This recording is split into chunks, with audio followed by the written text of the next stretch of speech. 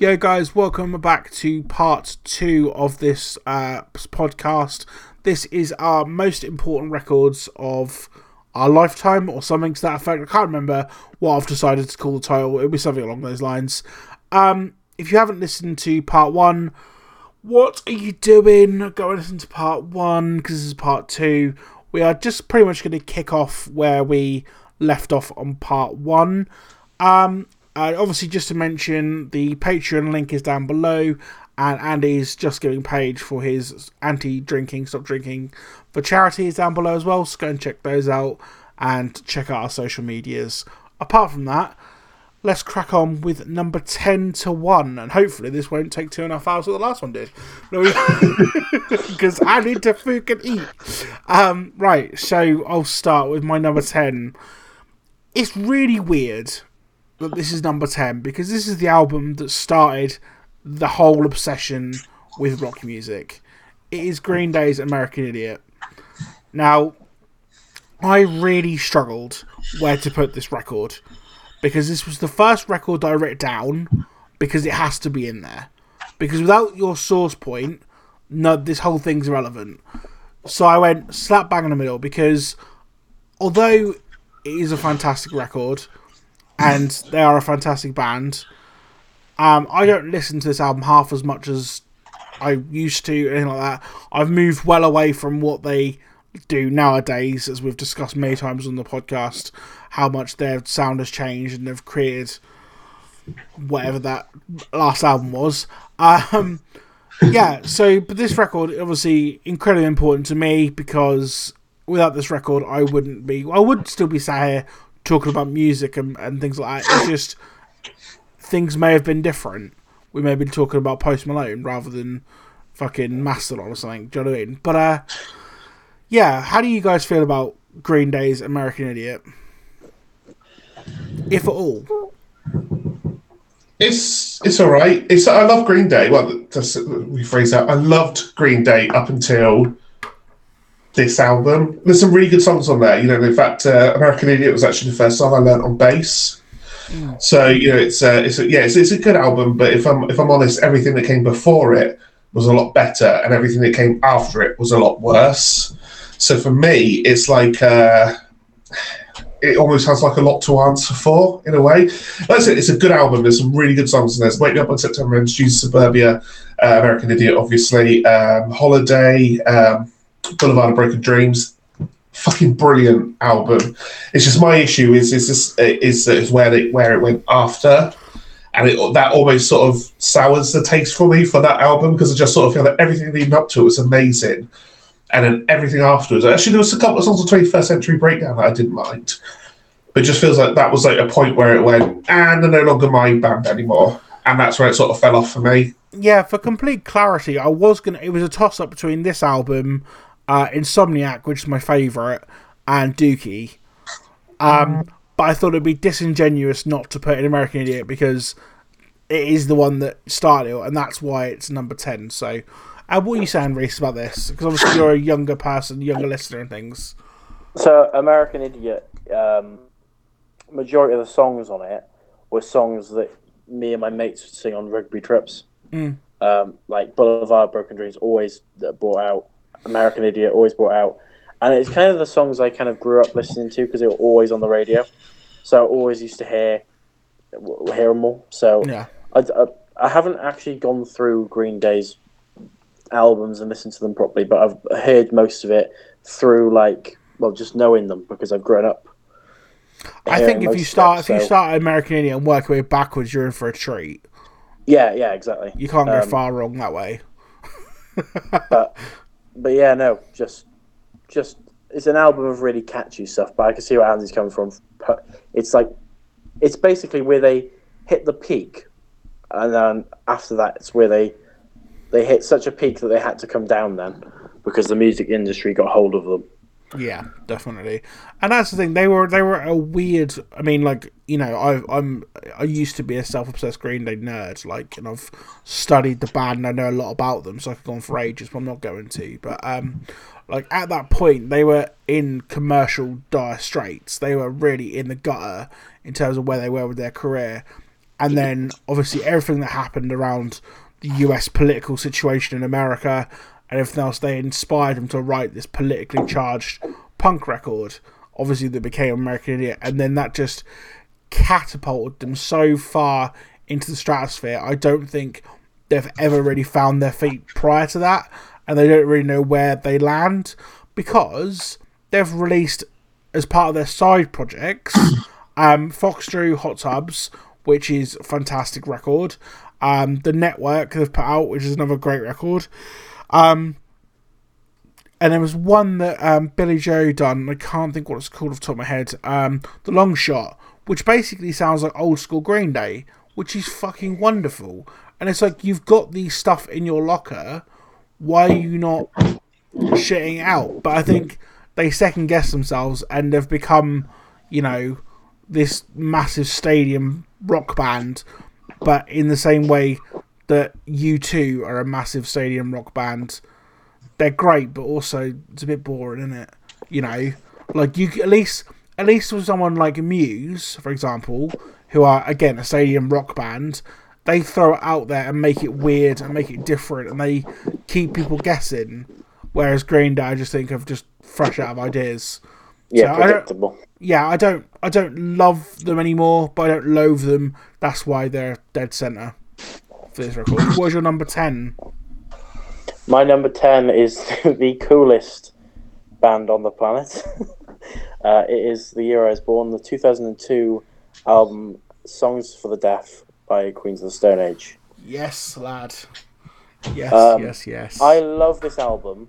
I don't know what. I just love the way it flows between each song. Like, it's basically like flicking through a radio station, and like with a bit of static and stuff. And it sounds like they're going on. I think the whole story behind it is they're going on a road trip through the desert, basically. And it's like loads of different American, like, you know, your typical American radio shows, and it's all like linking into all the songs and stuff, and every song on it is just so good. And the opening, you think you ain't worth a dollar, but I feel like a millionaire, is so good. And like the distorted vocals on that into No One Knows is so fucking good. Like, so good that I could listen to it 100 times and not get bored, 1,000 times not get, 1,000,000 times and not get bored. But yeah, no, normally I put it on work because it's just so, it passes the time and I never get bored of listening to it. Yeah, it's just the fucking thing. If you are an OG listener of the podcast, you'll know that we've done our World Cup of Rock, and they won the World Cup of Rock, and we will be doing the World Cup of Rock again at some point in the future, because obviously we've got Andy on board now as well, so we want an extra voice in that. We'll make sure we do it properly this time, Reese? We won't just try and wing it on the. But yeah, we've said before, Queens of Stone Age, just the coolest band in rock, just effortlessly cool. You know, I think the only band that can hold a candle to them being that cool is Clutch, to be fair. But yeah, just so cool. What you said about Queens, Andy? They're good. I like them. I don't I haven't really listened to any of their albums like a lot of the way through, but like, you know, I'll happily see them live if they were playing like near me or something. I'd happily go and see them. Yeah, they're a good band. I have nothing bad to say about them. I think, you know, I'm on board. You know, like this album as well is probably, if I would listen to one of their albums, it would be this one, because it does have like their biggest songs. It's the biggest, like, well, obviously the quintessential Queens of the Stone Age sound, I think. But yeah, good band. Fair. What is your number 10? So I would actually go and say that this was the coolest band on the list, and this is an amazing album. It's The Real Thing by Faith No More. Okay. Basically, Faith No More are one of my favourite bands. And actually, this is the one album out of all of them I just looked at that I haven't actually paid money for. I've just never listened to it on Spotify, but I've never actually owned it properly. I mean, for me to try and put a Faith No More album in this really was probably the hardest one, because there could have been like loads I could have played. That was King for a Day, even Song Victors, the latest album, was fucking amazing. But the reason I went with this one was it had like the biggest collection of my favourite songs. So it opens up with From Out of Nowhere, which is one of my favourite songs of all time. Then it goes to Epic, which is the one that everybody knows. Then you go to Falling to Pieces, which again, it's a fucking amazing song. And then you've got Zombie Eaters, which is brilliant. You've got The Real Thing, which is again, it's just they're so cool. Like if you see them, have you seen them live? No, I will confess I know very, very little about Faith No More. Right, okay. If you want to understand where I'm coming from when I say how cool Faith No More are, watch their the whole thing's on YouTube. Download 2009 set, their headline set of Download, because this was actually what got me into. Obviously, like everyone knows the song Epic and their cover of Easy. But if you actually go on and watch the live video of them playing at Download right from the start. Now, bear in mind, this was their first gig back after quite a long break. I think they did like one small gig.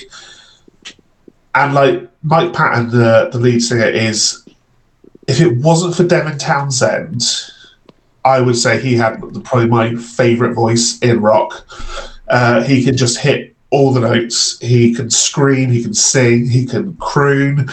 He's just a cool motherfucker. He's just the coolest guy, and he's mental as well. He's proper crazy.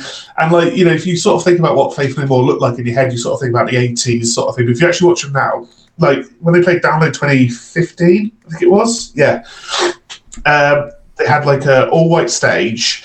And they were all wearing white tuxes, white suits and stuff. And they had loads of flowers on the stage, and it was just like the coolest thing ever.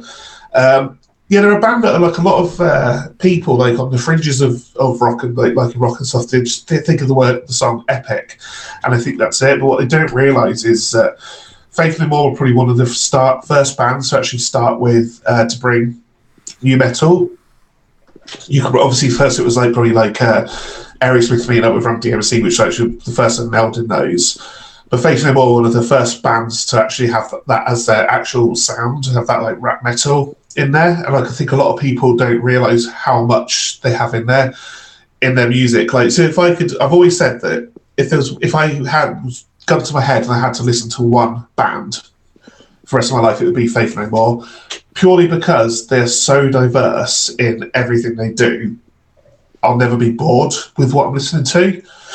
So yeah, for me, it's such a good album. They're one of my favourite bands. They're amazing live. I've seen them live twice. So they played British Summertime at Hyde Park when Sabbath played it, and that day it was Soulfly, Motorhead, Faith No More, Soundgarden, Black Sabbath. Yeah, that was the right. I remember seeing that tour in the Kerrang and thinking, I really oh my god. And like I remember watching it, like I was watching Faith No More, and I was just like tunnel vision. I was just like, the only other time that's happened is when I see Pearl Jam at Hyde Park, and I was just transfixed on them. Yeah, they're a fantastic band. Like I said, all of their albums are brilliant. But the reason I just put The Real Thing in because I had to put an album in, and like Faith and The Real Thing was probably the one that like probably had the most of my favourite songs on, but. If you just listen to a greatest hits and you listen to their sound over the years and how they've really matured and they're like sound like how their sound has changed but also stayed like the same in terms of their. It's difficult to say this because they're so different. Yeah, Faith No More are a fucking amazing band. This is an amazing album. I love them. I genuinely love them. They are fucking brilliant. And like I said. Check out the Download set because they literally open up with Reunited and then they go into The Real Thing, I think. And it's just like a party, and they're all wearing suits. They've got all got suits on. They've all got tuxes on. Mike Patton comes out with a fucking cane, and he's sort of acting like he's like a bit sort of old or something like that. And he just sort of like he just croons into the microphone the song Reunited, and it's just like chef's kiss, as Reese would say. It's fucking amazing. In fact, out of all the bands, this is probably the one I'll probably talk about the longest. I noticed you guys haven't really said much because I just kept on talking. Yeah, fucking love Faith No More. I fucking love this album. Yeah, there's there's certain like albums and bands that like words don't actually express how much. There's not words that can actually describe how you feel because you'd have to speak about it for hours. So all you can say is they're great. But it just but Jade would actually be witness to this. Last night, I was playing Epic on YouTube, and I was thinking, I've not actually heard anything else apart from this song because it just gets played on the radio all the time. And I need to actually listen to more of this, so that's quite a weird coincidence. So yeah, no, apart from Epic, really, the best thing, honestly. I got into them because I never thought of that, and I never thought they were a headline-sized band. And when they played Download, I thought, how the fuck are that band like that one-hit wonder? What a dickhead! How are they headlining Download? And then, when you watch it, I'm genuinely, and I'm not talking to the guys listening. I'm talking to Matt and Reese. I'm sending you the link now. After this is done, just watch at least the first 3 songs, and you'll see what I mean about how good they are. Yeah, fantastic band. And like I said, they tick all the boxes. So good. I feel out of breath after like that. I just feel like it's like when we did the top 10 albums of last year, and I was like, I want to go away and listen to like Lamb of God and Code Orange. Just like, I'm going to listen to Faithfully More now. Okay, it's anyway. my number 9. My number 9. So Andy has just. Be careful what you say, Matt. Be careful what you say. Andy has just expressed his love for one artist, and I'm going to just display my love for another. She's already been on one list today, and it is Billie Eilish at number 9, which is... I said it was... Before I started, this was controversial because she is really high up on my list, but she is like pop done perfectly. And I absolutely am full on rabbit hole down obsessed with Billie Eilish right now. Like any interview on YouTube, I've watched it. Any live performance, I've completely fallen head over heels in love with her music. And I really liked it when I first heard it, and I was like, "This is good. This is really solid." And Bad Guy is such a fucking bop. And I will post on social media. I done a when that first came out, I done a joke parody meme on that. So obviously how the song goes, and it says and she goes and there's a clip of me going, "I'm really really fucking hammered at a festival," and I'm like, "I'm so fucking drunk." And then she just goes, "Duh." I know the meme you're on about.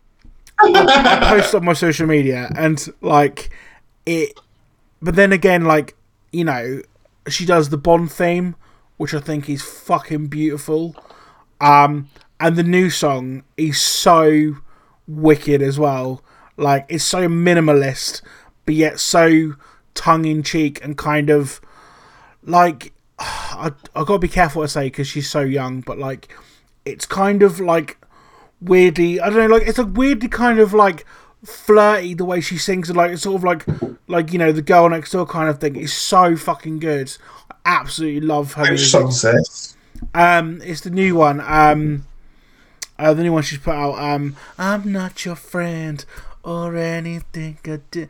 It's such a tune, and seeing her live on television and things. There's a bit where they done this song, and she's constantly walking, but she's walking round the set. And Phineas keeps changing positions. So 1 minute he's playing the bass guitar, and it's all shot one single shot, and then the next one he's playing the drums and stuff, and it's so wicked how it's done. I fucking love this record. I fucking love her. I think she's an absolutely brilliant pop star. Yeah, I know, Andy, you've already mentioned your 2-piece on it, but yeah. Yeah, to be fair, another way to quickly just to sort of bite into what you said about how you love her and stuff, obviously in a musical sense. Have you seen Love Actually? No. Yes, I have. Yeah. All right. Okay. So recently, you know the bit where Emma Thompson and Alan Rickman are deciding what they're chatting about, something they're listening to. That artist. He's like, "Who are we listening to?" She's like, "Oh, we're listening to can't remember what she's called now. And she goes, I love her so much. And you're like, it's Nicola says the same about Billie Eilish. She goes, that's how Billie Eilish makes me feel. She goes, like, that sort of thing that she makes, she teaches Nicola how to feel. When we listen to music, we listen to anything, Nicola will be like, we put a bit of Billie on. It's like, yeah, okay.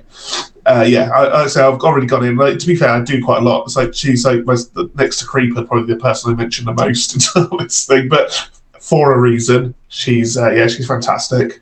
I say if you go on to Vanity Fair and just watch any of her interviews on there, fucking brilliant. She's so switched on as well. I absolutely love it. Sorry, Reece, go ahead. And she's a fan of The Office. Quickly put that. Yeah. So my number 9 is it? Yeah. Mm-hmm. Yeah. I've gone with another cool band, or the lead singer likes to think he's a bit cooler than he is, but I love their music because it is my childhood, and that is Arctic Monkeys with AM.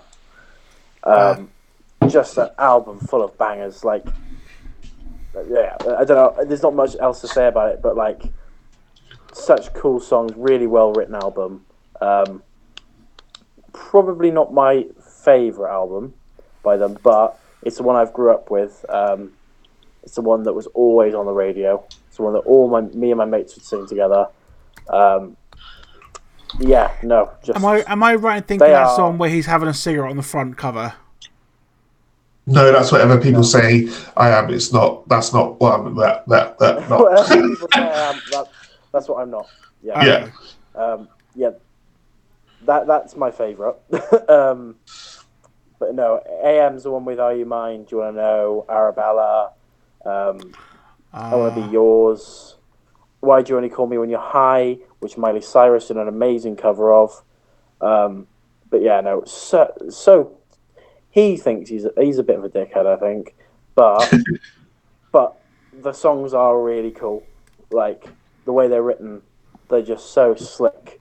And I guess sexy in a way, because they're just so like, yeah, they just it sounds so effortlessly good.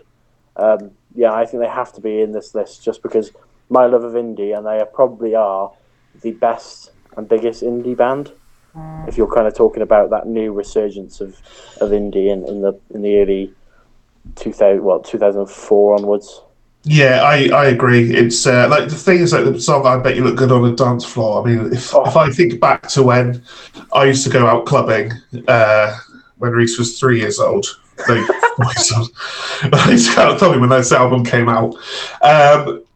It was like that, and Kaiser Chiefs. I Predict a Riot, and Every Day I Love You Less and Less. It was that those 3 songs were on all the time in the clubs, and then it was just like, yeah, it's fantastic. Yeah, I I'm not like a big fan if at all, but like I said, that music was very much the start of mine and Nicola's relationship. It was me and Nicola got together in 2006, and that was everywhere. And like we had a CD, the NME CD, and it was like gold fronted, and it had loads of this sort of music on. We used to play Scrabble. This new relationship together, we used to play Scrabble and listen to this NME CD over and over and over again, and it's awesome. It's so good. Yeah. So I this is the sort of indie music that I really enjoy. Yeah, another album that nearly made it into my list. I'm actually annoyed that maybe I should have put it in. Was Employment by Kaiser Chiefs. Probably my only album by theirs I like. What a bloody album! Like, there's so many good songs in that. Yeah, I'm gonna throw that one as a honourable mention. What are you feeling towards Arctic Monkeys, Matt? I Bet You Look Good on the Dance Floor's a tune. It's about it, to be honest. I haven't really gone in on them. It's one of those bands where, they're fine. Really? Yeah. I've said this before on the podcast, and I probably should get over my own prejudice a little bit, but it's the people they attract that puts me off them. It's the Dark Fruits Twitter, the Bucket Festival hair and wearing wankers that put me off. I mean, but they probably are a good band. I should probably listen to them, to be fair. But yeah, I do like a couple of their songs. I like a couple of the hits. So, but yeah, is it mine? No, Andy's. Okay, good. So my number 9 is Slipknot by Slipknot. So it just shows like the difference in age where Reese's Slipknot album was the latest one, and mine's the very first one. But yeah, I mean, to be fair, again, it could have been any of the first three, and probably We Are Not Your Kind could have gone in. But the reason why I think I put Slipknot in is because I'll never forget sitting around my mate's house, and he had like this really sort of wide range of. He was like he wanted to be a DJ and stuff, and he goes to me, right, look at this. He gave me this album. It was Slipknot, and I was like, and he was telling me all about how they wear masks, and there's like 9 of them and all this sort of stuff, and I was like, all right, cool. And I don't actually remember listening to it at that point. I just remember him telling me about them. I'll never forget that front cover, and I was like, you know, it's quite scary. Skip forward a lot of years when I was listening to stuff like Motley Crue and all the glam sort of shit. I hated Slipknot. I thought they were crap. I thought I'm not listening to that stuff where they scream. I was like that dickhead until I met Nicola and actually started listening to it properly. And I was again. The thing is that when you're younger and you're sort of like, you know, all your friends sort of like push you one way and stuff like that. You sometimes do. Like, I'm not going to say I hated Slipknot because that's not the case. It's that I thought I hated Slipknot because people I was around hated Slipknot. But yeah, I was so wrong, and they are like one of the best bands ever. They are like genuinely like a band that like I'll never not be happy seeing live. You know, I don't cry often at gigs. That's not true. I do cry. The first time I really sort of cried at a gig was when Slipknot played. Like the gig got announced for download in 2013. It was originally meant to be Pearl Jam. It was this massive slip-up where Vodafone put out a poster saying Pearl Jam were headlining. And that's actually how I got into Pearl Jam, was because I went, listen to Pearl Jam and actually see what they're about. But I was upset that Slipknot weren't playing. And then the actual announcement came, and it was Slipknot. I was trying to text my mate saying how it was Slipknot, and I was shaking because I was so excited about having them play. So the first album is the best because it's got like the best songs overall. You've got like Wait and Bleed on there. You've got Sick, which is fucking... That run of Sick, Eyeless, Wait and Bleed, Surfacing, Spit It Out. You don't get much better than that. I think Eyeless is probably my... was it Spit It Out? One of those two are like my favourite Slipknot songs. Eyeless is brilliant. You've also got Tattle and Torn, which I actually really like. Liberate. But yeah, it's, like you said, that first bit from the what is the barcode from the album, from the first album, whereas it's the whole thing I think is sick. That's from an interview with someone I think is a victim from Marilyn Manson, Charles Manson.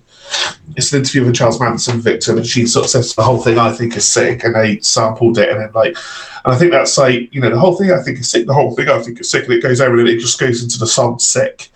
And it's like, and then the bit where it goes, here comes the pain, and it's like, yeah, and it just goes into it. And again, it's got like, you know, it's got sampling, it's got like, you know, obviously the scratching and stuff like that.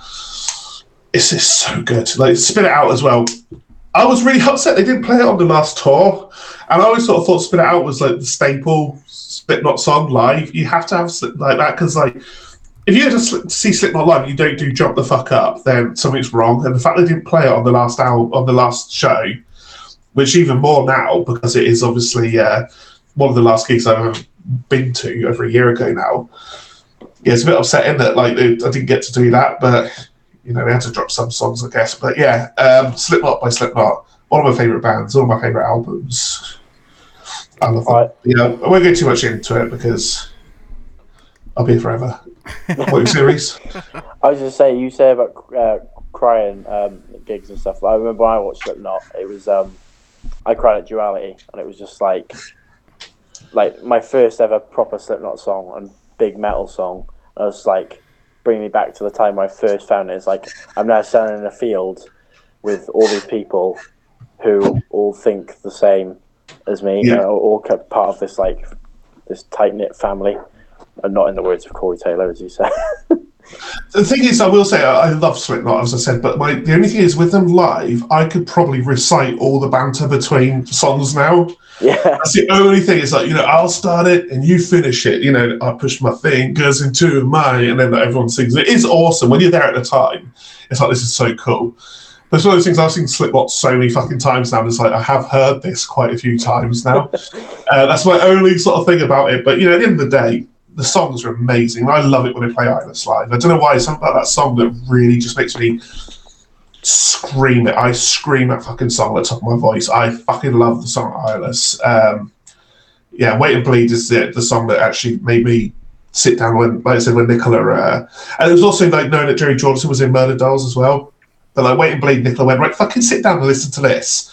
I went, oh yeah, that is quite good, isn't it, actually? Mm-hmm. And then like I was fully in like a twat. I can't believe it. I was so stupid for not giving them a chance because my mates weren't in on them. But yeah, really good band. Cool. So my number, I don't know what number we're on now. Number 8. I had a real hard time with my number 8. Because there's 2 records I want to put in, and obviously I can only put 1 in. So I'm gonna just really, really quickly throw out an honourable mention that missed out on my number 8 spot, being The Satanist by Behemoth, because it is just the perfect black metal record. But in its place, I stuck in my favourite, probably one of my favourite thrash metal records of all time, and I've gone with Machine Head's The Blackening, because to my ears, it is a fucking perfect metal record. I am the biggest Machine Head fanboy. I will defend Rob Flynn and his questionable decisions he's made in the last couple of years pretty highly, to be fair, because when they've hit their highs in the past, they have smashed them. The Blackening is perfection, in my opinion. Songs like Aesthetics of Hate and Halo. Halo on its own is a whole fucking conversation on its own. But Aesthetics of Hate was the first song that I heard off this record. And if you don't know about Aesthetics of Hate, Aesthetics of Hate was a song that was written in retaliation to an article that was written by a guy called William Grimm. He put on a website, on a blog post, Aesthetics of Hate, ROP, Dimebag, and Good Riddance. And he basically slated Dimebag Darrell of Pantera, saying how he was a useless guitarist and how basically he deserved to get shot, basically, and die on stage. And obviously Rob Flynn, being a massive fan of Pantera and a friend of Dimebag, didn't take too kindly to this and wrote a song in retaliation to it, and it's probably one of the most aggressive thrash metal songs, and there's a bit towards the end of the breakdown where Rob Flynn literally just goes, "May the hand of God strike them down," and it just goes, he sounds so menacing on that song. And yeah, just the fact clenching their fists of dissent, being like nearly 11 minutes of pure thrash metal joy. Yeah, Halo is amazing.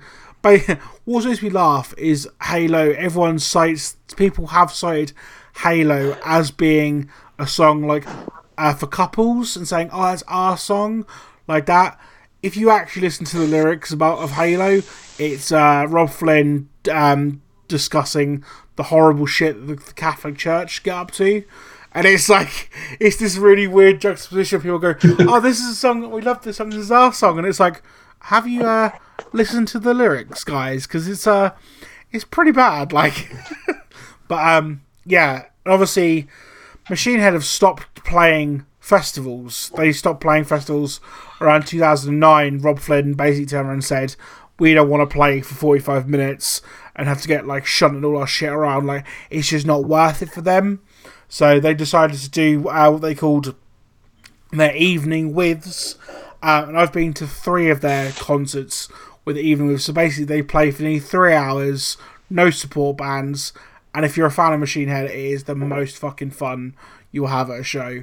I went. They played a show the day before my 24th birthday, and I survived 4 songs in the mosh pit, and then decided to fuck off to the bar, and I got shit-faced drunk, and it was the best fucking time.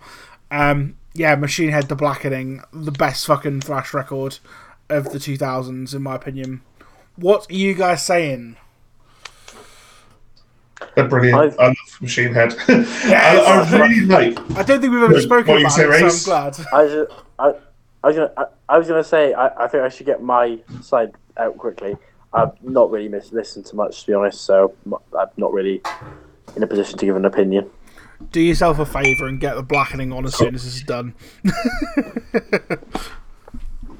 Or do yourself another favour and get The Burning Red on. I mean, The Burning Red is amazing as well.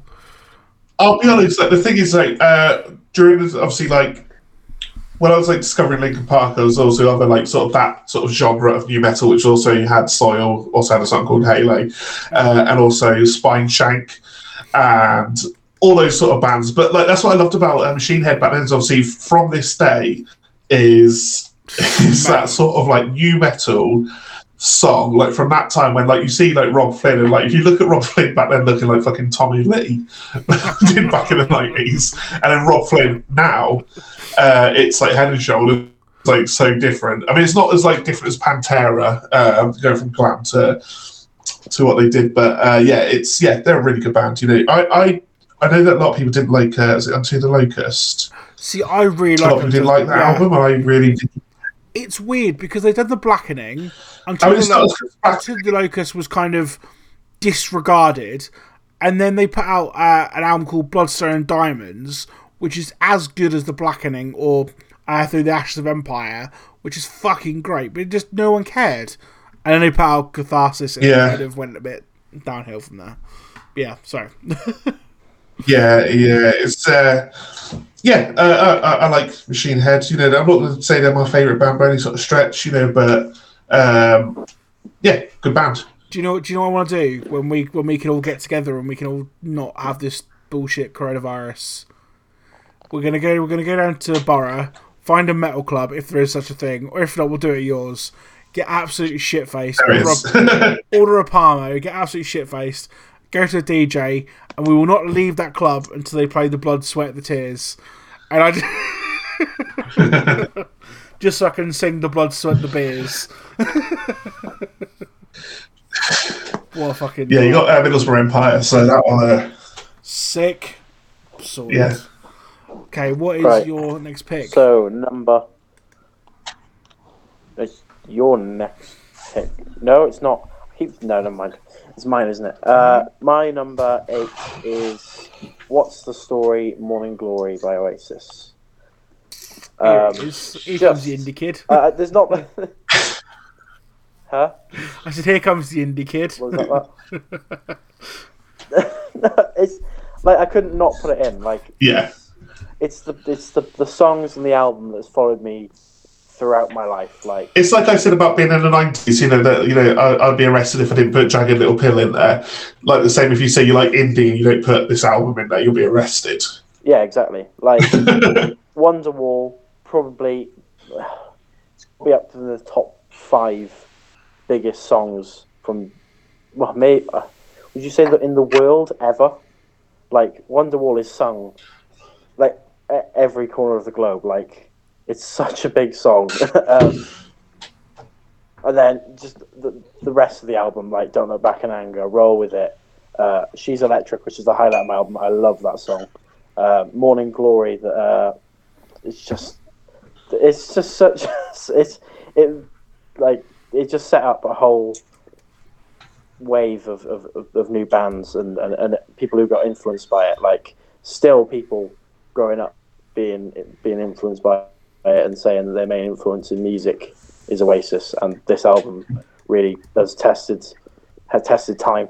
And the two Gallaghers, both of them, still massively, like, anything they do, they leave the country. There's a news story about it. Like, they just, yeah, I love it. Yeah, there's not a bad song on that album, No. in my opinion. It's so the thing is, it's like it very nearly made my top 20. So close to making it, but it did have to come out, and it's like it's fantastic. For me, my highlight is actually the end of it. It's actually Champagne Supernova. Yeah. Because to me, I mean, to be fair, they're all like this for the most part. Like obviously, that Wonderwall, Don't Look Back in Anger, Champagne Supernova. It's one of those where it's the last song of the night in a club. You're all hammered. You've all got your arms around your mates. You know, you just like singing like, you know, someday you will find. It's a fucking brilliant album. And I was like, my dad, my real dad, he loved Oasis, and I remember when I used to go stay around to his house, and he'd wake me up at like fucking 8 o'clock in the morning, blaring this album out, and like it was just like that sort of memory in my head, you know. So it's one of those where if it was so close to making it in, but it didn't in the end. But yeah, it's fucking brilliant. It's such a good album. I just want to ask our American listeners, or our non-British listeners, should I say, do you guys get emotional when Wonderwall comes on, or is it purely just us Brits? Because I'm convinced it's just us. But I want to know if you like, because it's one of those things. It's Oasis obviously just a fantastic band and artist. You either love them or you loathe them, and if you're British, you kind of institutionally have to love them because they're just you can't. Yeah. I think Reese hit the nail on the head. He said, you know, if any of those two brothers do anything at all, they're trending on Twitter. Mm-hmm. I don't think there's any other band really that could do that. Did you guys see what Liam Gallagher was doing during the height of the pandemic? I think that we have to taking the classic Oasis songs and just changing the lyrics. Just like, wash your hands, rub your toes, pick your ass and lick. I don't know. How's that going? Yeah, that's what he says. He says it's fucking hilarious, and he changes Champagne Supernova into Sopanova. It's fucking hilarious. yeah. Amazing, cool. Is it you next? Yep. So my number 8 is. I always say, you know, if there's one album that I always say you should go away and listen to, out of this lot, it's this one, and it's Uppers and Downers by the Yayoes. Okay. Any of you two heard of them? Nope.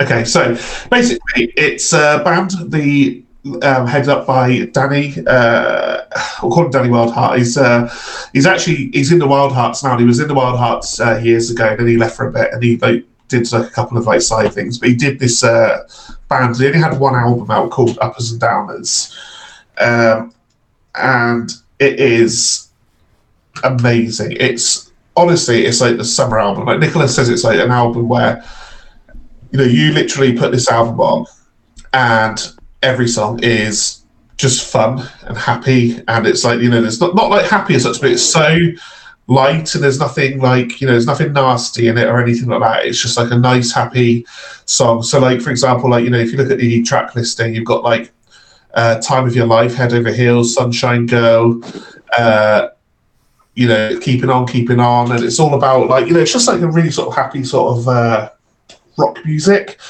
and it's some brilliant songs like Head Over Heels.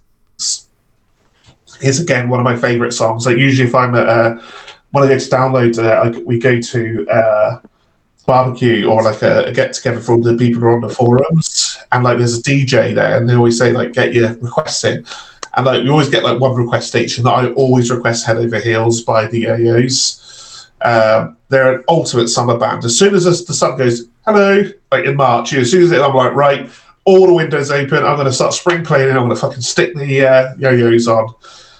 If you like bands like the Hearts and stuff there's no reason why you won't like the Yo-Yos.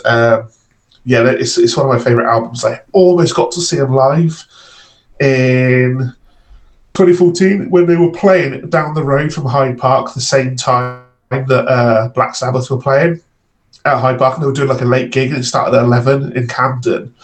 And I was saying to my mate at the time, I was like, right, we're going to, after this gig, I'm going to fuck off. Bear in mind, I've never been to London on my own before, in the middle of London. And I was like, I'm going to get a train or a taxi because I've got to go to Camden to Barfly. from Hyde Park and going to this band. And unfortunately, I got quite drunk and was quite ill, and I ended up not going back to see the band. Unfortunately, the reason why I sort of hesitated is I know Matt said at some point, spoiler alert, we're going to do a podcast on the most embarrassing moments. Okay. And something happened later on that night that was quite embarrassing, and I won't go into it now, but it was funny. It's not like embarrassing. I've got no issues saying it was just something that happened. It's like, what's his face on the fishing trip on Gavin and Stacey. No, God. No, it's not that bad. It's just like it's just a bit of got more in the wrong room at a youth hostel. That's all it was. But there's a bit more to the Yo-Yos, Uppers and Downers, give it a listen. Like, seriously, there's not a bad song on it. It's really happy music and everything. Again, I always sort of say this: if we get enough people listening to these fuckers, will come back. I like the Wild Hearts. He is in the Wild Hearts at the moment, but it'd be cool for this. Danny McCormack, that's his name. Yeah, awesome band. Awesome stuff. Okay, so I'm gonna. Oh, I'm so sorry, everybody. I keep bringing the mood down. I'm really bad at this. My number 7 is Architects, All Our Gods Have Abandoned Us. For one simple reason, because it's so fucking bleak. It's such a bleak record, but it's such an important record. I'm not going to go too ham on Architects because a lot of people will be sick to death of me talking about them. But this album was predominantly written by Tom Searle, who is the guitarist of Architects. And Tom Searle sadly died in 2016 of cancer. And he was only 28. And he was the predominantly songwriter for Architects. And the lyrics obviously reflected what he was going through at the time. And hence why it makes it such a bleak fucking listening experience. But it is such a powerful and emotive piece of art, in my opinion. The song Metamore is, I think it's the last song on the album.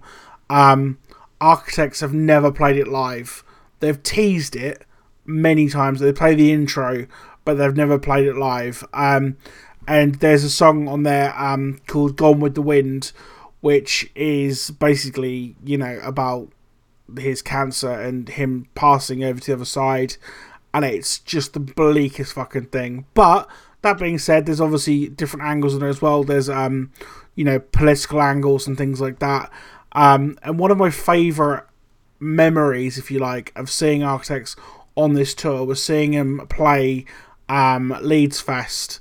And they played just after, We Are the In Crowd, who are an American pop-punk female-fronted band. And they played just after Stormzy. Giggs, the rapper Giggs was meant to play directly after them. So they were well not placed to be on the main stage at Reading and Leeds. So you had the loads of pop-punk kids who were there for We Are the In Crowd, and they were like, oh, this is great. And there was loads of kids there waiting for Giggs to come on. And what they got greeted with was Architects on absolute fire form, opening with Nihilist, which has the lyrics of we are beggars, yeah, we are so fucking weak. Once a time we had the world at our feet, but now we're begging. Yeah, I can't remember how it goes. Anyway, it's basically fucking bleak as hell. And there's a bit on my vlog where I get into the mosh pit, and there's a lyric that I absolutely love of this record. He said, I found God clutching a razor blade. He said, look at the fucking mess we made. And I'm just like, it's so nihilistic and so just like horrible, but I fucking love it. And the guitar tone on this record gives me a stiffy every time I listen to it. It's fucking great. They've subsequently gone on to write the album Holy Hell, which is not as bleak but just as good. And they're now going to be releasing their new album, which we'll probably talk about on the podcast, I imagine.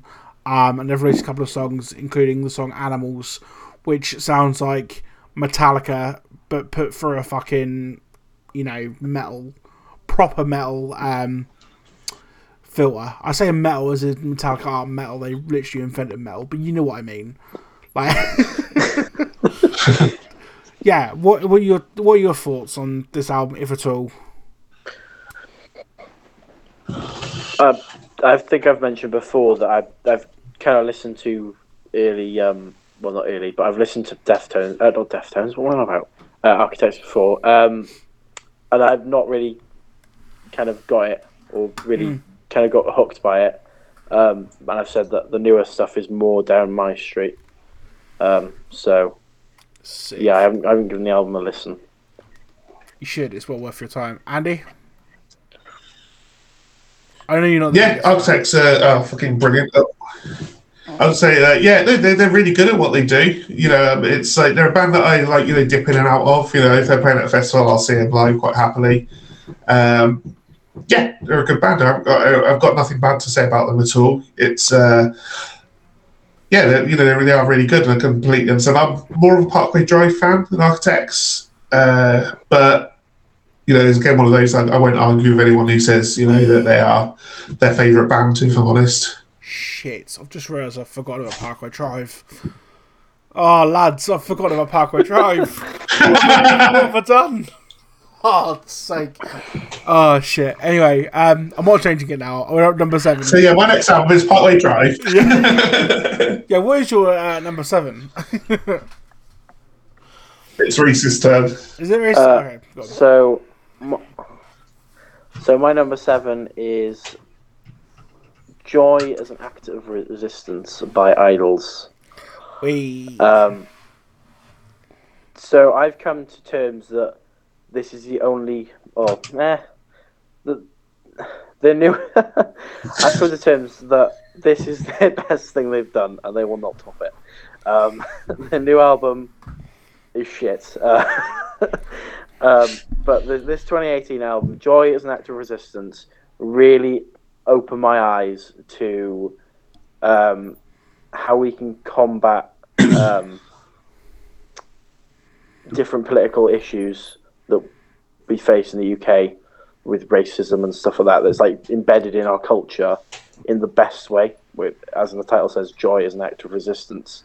And basically, it's just one big marching army of just stand with me, and I completely get behind it. And also alongside that, the songs get you on your feet. Never Fight a Man with a Perm is funny. It's if you look into the lyrics, it's actually you can understand where they're coming from. It's on about Don't fight Scousers.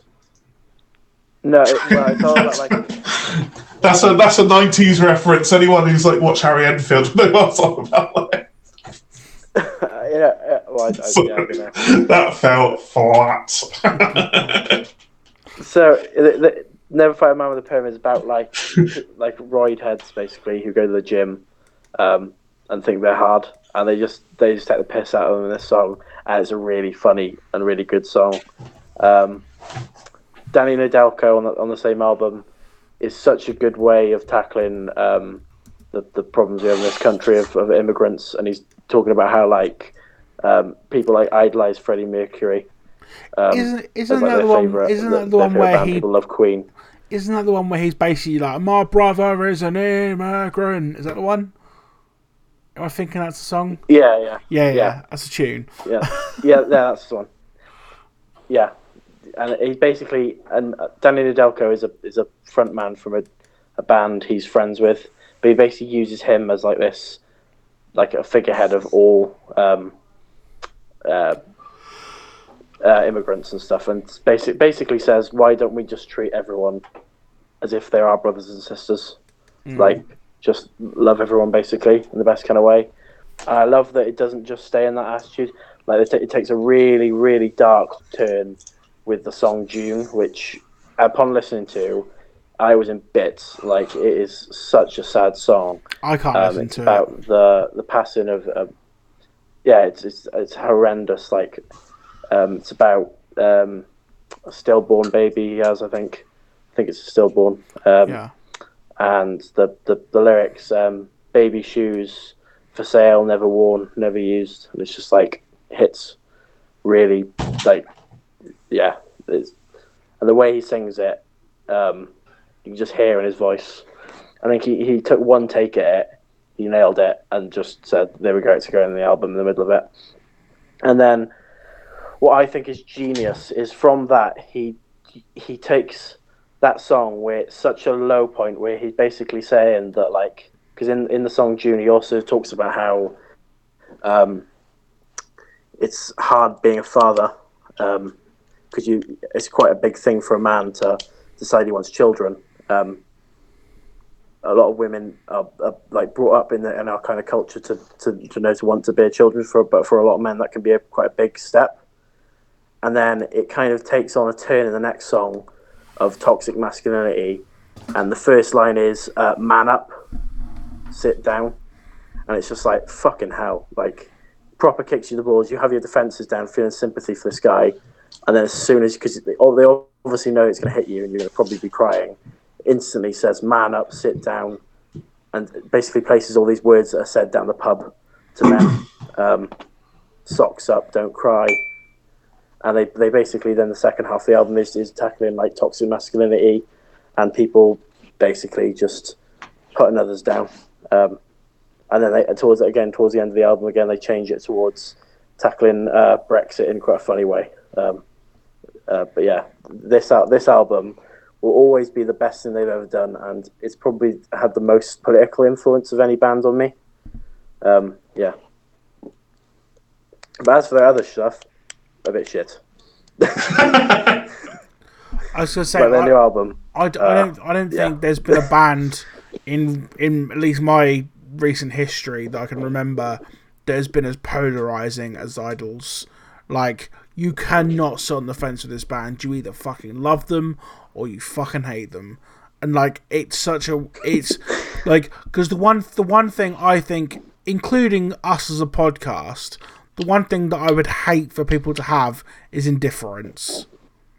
Because if you can't get someone to emote an emotion with you, you've not done anything. Like, if someone tells us they hate our podcast, I'm happy, because I'm like, at least we've got an emotion out of you. We've made you feel something. But if they go, I don't care, like, I feel, do you know what I mean?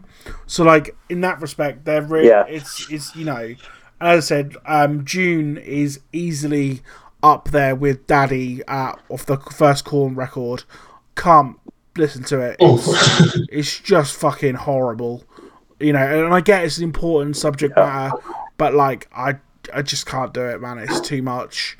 You know, but I like this record for what it's worth. I think it's a good record.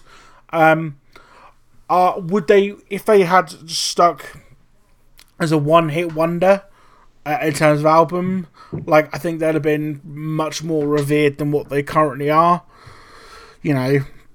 Yeah.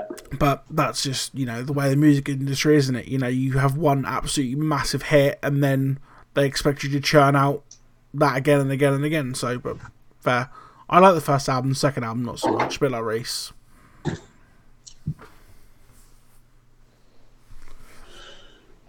Andy? Not quite. Oh, what were you saying? Sorry, I thought you said something about Reese then. No, I feel the same as Reese. Oh, right, I thought you said what you're saying, Reese. No. Sorry, you keep cutting out on my side now. You're fine, you're right, dude. No worries. I'll be honest, I've never actually listened to anything they've done, if I'm honest. I might have heard one or two songs, but I'll be honest, Reese has sold that to me now. I think I will definitely give that a listen, because it sounds... Reese sold it in a way that obviously it sounds like it deserves to be listened to, so I'll give it that respect. Thank you. So my next album, this is one that me and Matt both want Reese to listen to as part of his education, and it is Melioria by Ghost. More specifically, the deluxe 2-disc edition, for a reason. And that reason is Square Hammer. Ghost are, again, one of my favourite bands. I think at this point, like, a lot of the albums in the top between 20 and 11, I think were albums that are in there because they are important. Yeah. We're at the point now where I'm like, these are fucking brilliant. You know, these are the. I haven't even had to pick. This isn't like, oh, this is the best album, but I put this one in because of this, because of this. From this point onwards, in fact, I actually think from the Yo-Yos onwards, I've gone, right, these are my favourite albums. And yeah, Meliora is fucking brilliant. It was probably one that was actually, at the time, it was one that was actually, I had a lot of criticism around it for some reason. I don't know why. But like a lot of their songs, even it being one of their, it's not their newest album, but the newest album is obviously Prequel. This one came out just before it. However, if you look at the track list, these are like classics already. Like you've got He Is, From the Pinnacle to the Pits, Sirius, which is actually my alarm to wake me up every day. So every morning I wake up to do do do do do do do do do do do do. You know, you said like Square Hammer, which is their best song they've ever written, and it's also one of the best songs ever written. It's such a fucking tune. In fact, they opened with it when I first saw them live in like Manchester quite a few years ago now, and it literally came out and it was like, again, one of the best songs they've done. Yeah, it's a brilliant. I mean, like the thing is like, it goes to one of the bands that I'm going to talk about loads over the years on this podcast. So it's one of those where it's like, you know, like much of the Creeper one, like goes to a band that like I know we're going to be talking about a lot more this year. Hopefully, if the album comes out, you know, like.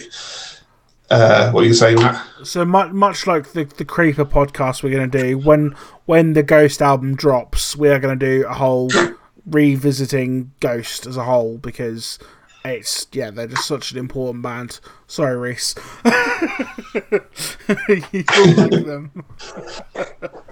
No, it's fine. The thing is like for me, like earlier on today, like literally, like earlier on, I sent you guys a link to to Rolling Stones song they covered, and he's just like, that sounds like too much like a musical. I can't get in on this. It's like, it's a Rolling Stones cover, but that obviously shows, like, obviously I can understand why people might not like Ghost, because when you first look at them, you're like, these guys have got to be like satanic metal or some black metal, death metal, and then you listen to them and it's just like, it's completely the opposite of what you would expect, and their songs are so like catchy, like you can literally listen to the first 10 seconds of any of their songs. You're right, it's this one, it's Pinnacle to a Pit, it's Rats, it's Dance Macabre.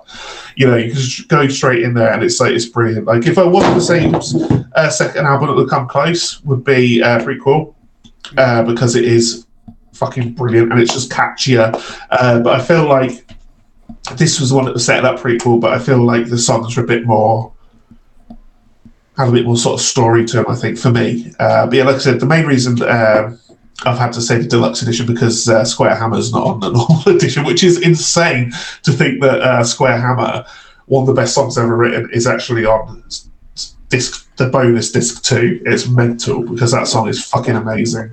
Yeah, He Is as well. The video for He Is brilliant. It's almost like out of like a, I don't know, he's like playing like a cult leader with lots of large-chested women, and like he's baptizing them and stuff, and like everyone's worshipping him, and he's like, it's so fucking tongue-in-cheek, like comedy. It's like, yeah, it's so funny. Like, again, I know we'll do this again one day. Like with him live, they're just so funny. Yeah, Meliora is a fucking brilliant album, and it's the one that actually got me into Ghost properly. I was always a fan of Ghost. I liked Ghost, but I'd never actually. This was the album where I was like, right, these are one of my favourite bands for sure. Yeah, just fucking brilliant band. Yeah, I love everything that they've put out, especially Meliora is really, really great. Just a fucking great band, basically. Anything to add, Reese? Nothing. I'm just gonna. I can't wait for my education. I'm gonna hold off on listening to them now until we do some sort of podcast with a new album out, so I can kind of give my full opinion. Fair. Okay, so now we are really into the fun zone. This is what I call my fun zone. We are.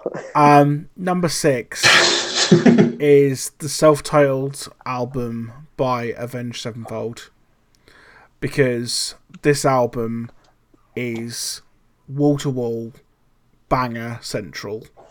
There is not an ounce of fat on this record. There's not a single note out of place. It is perfection.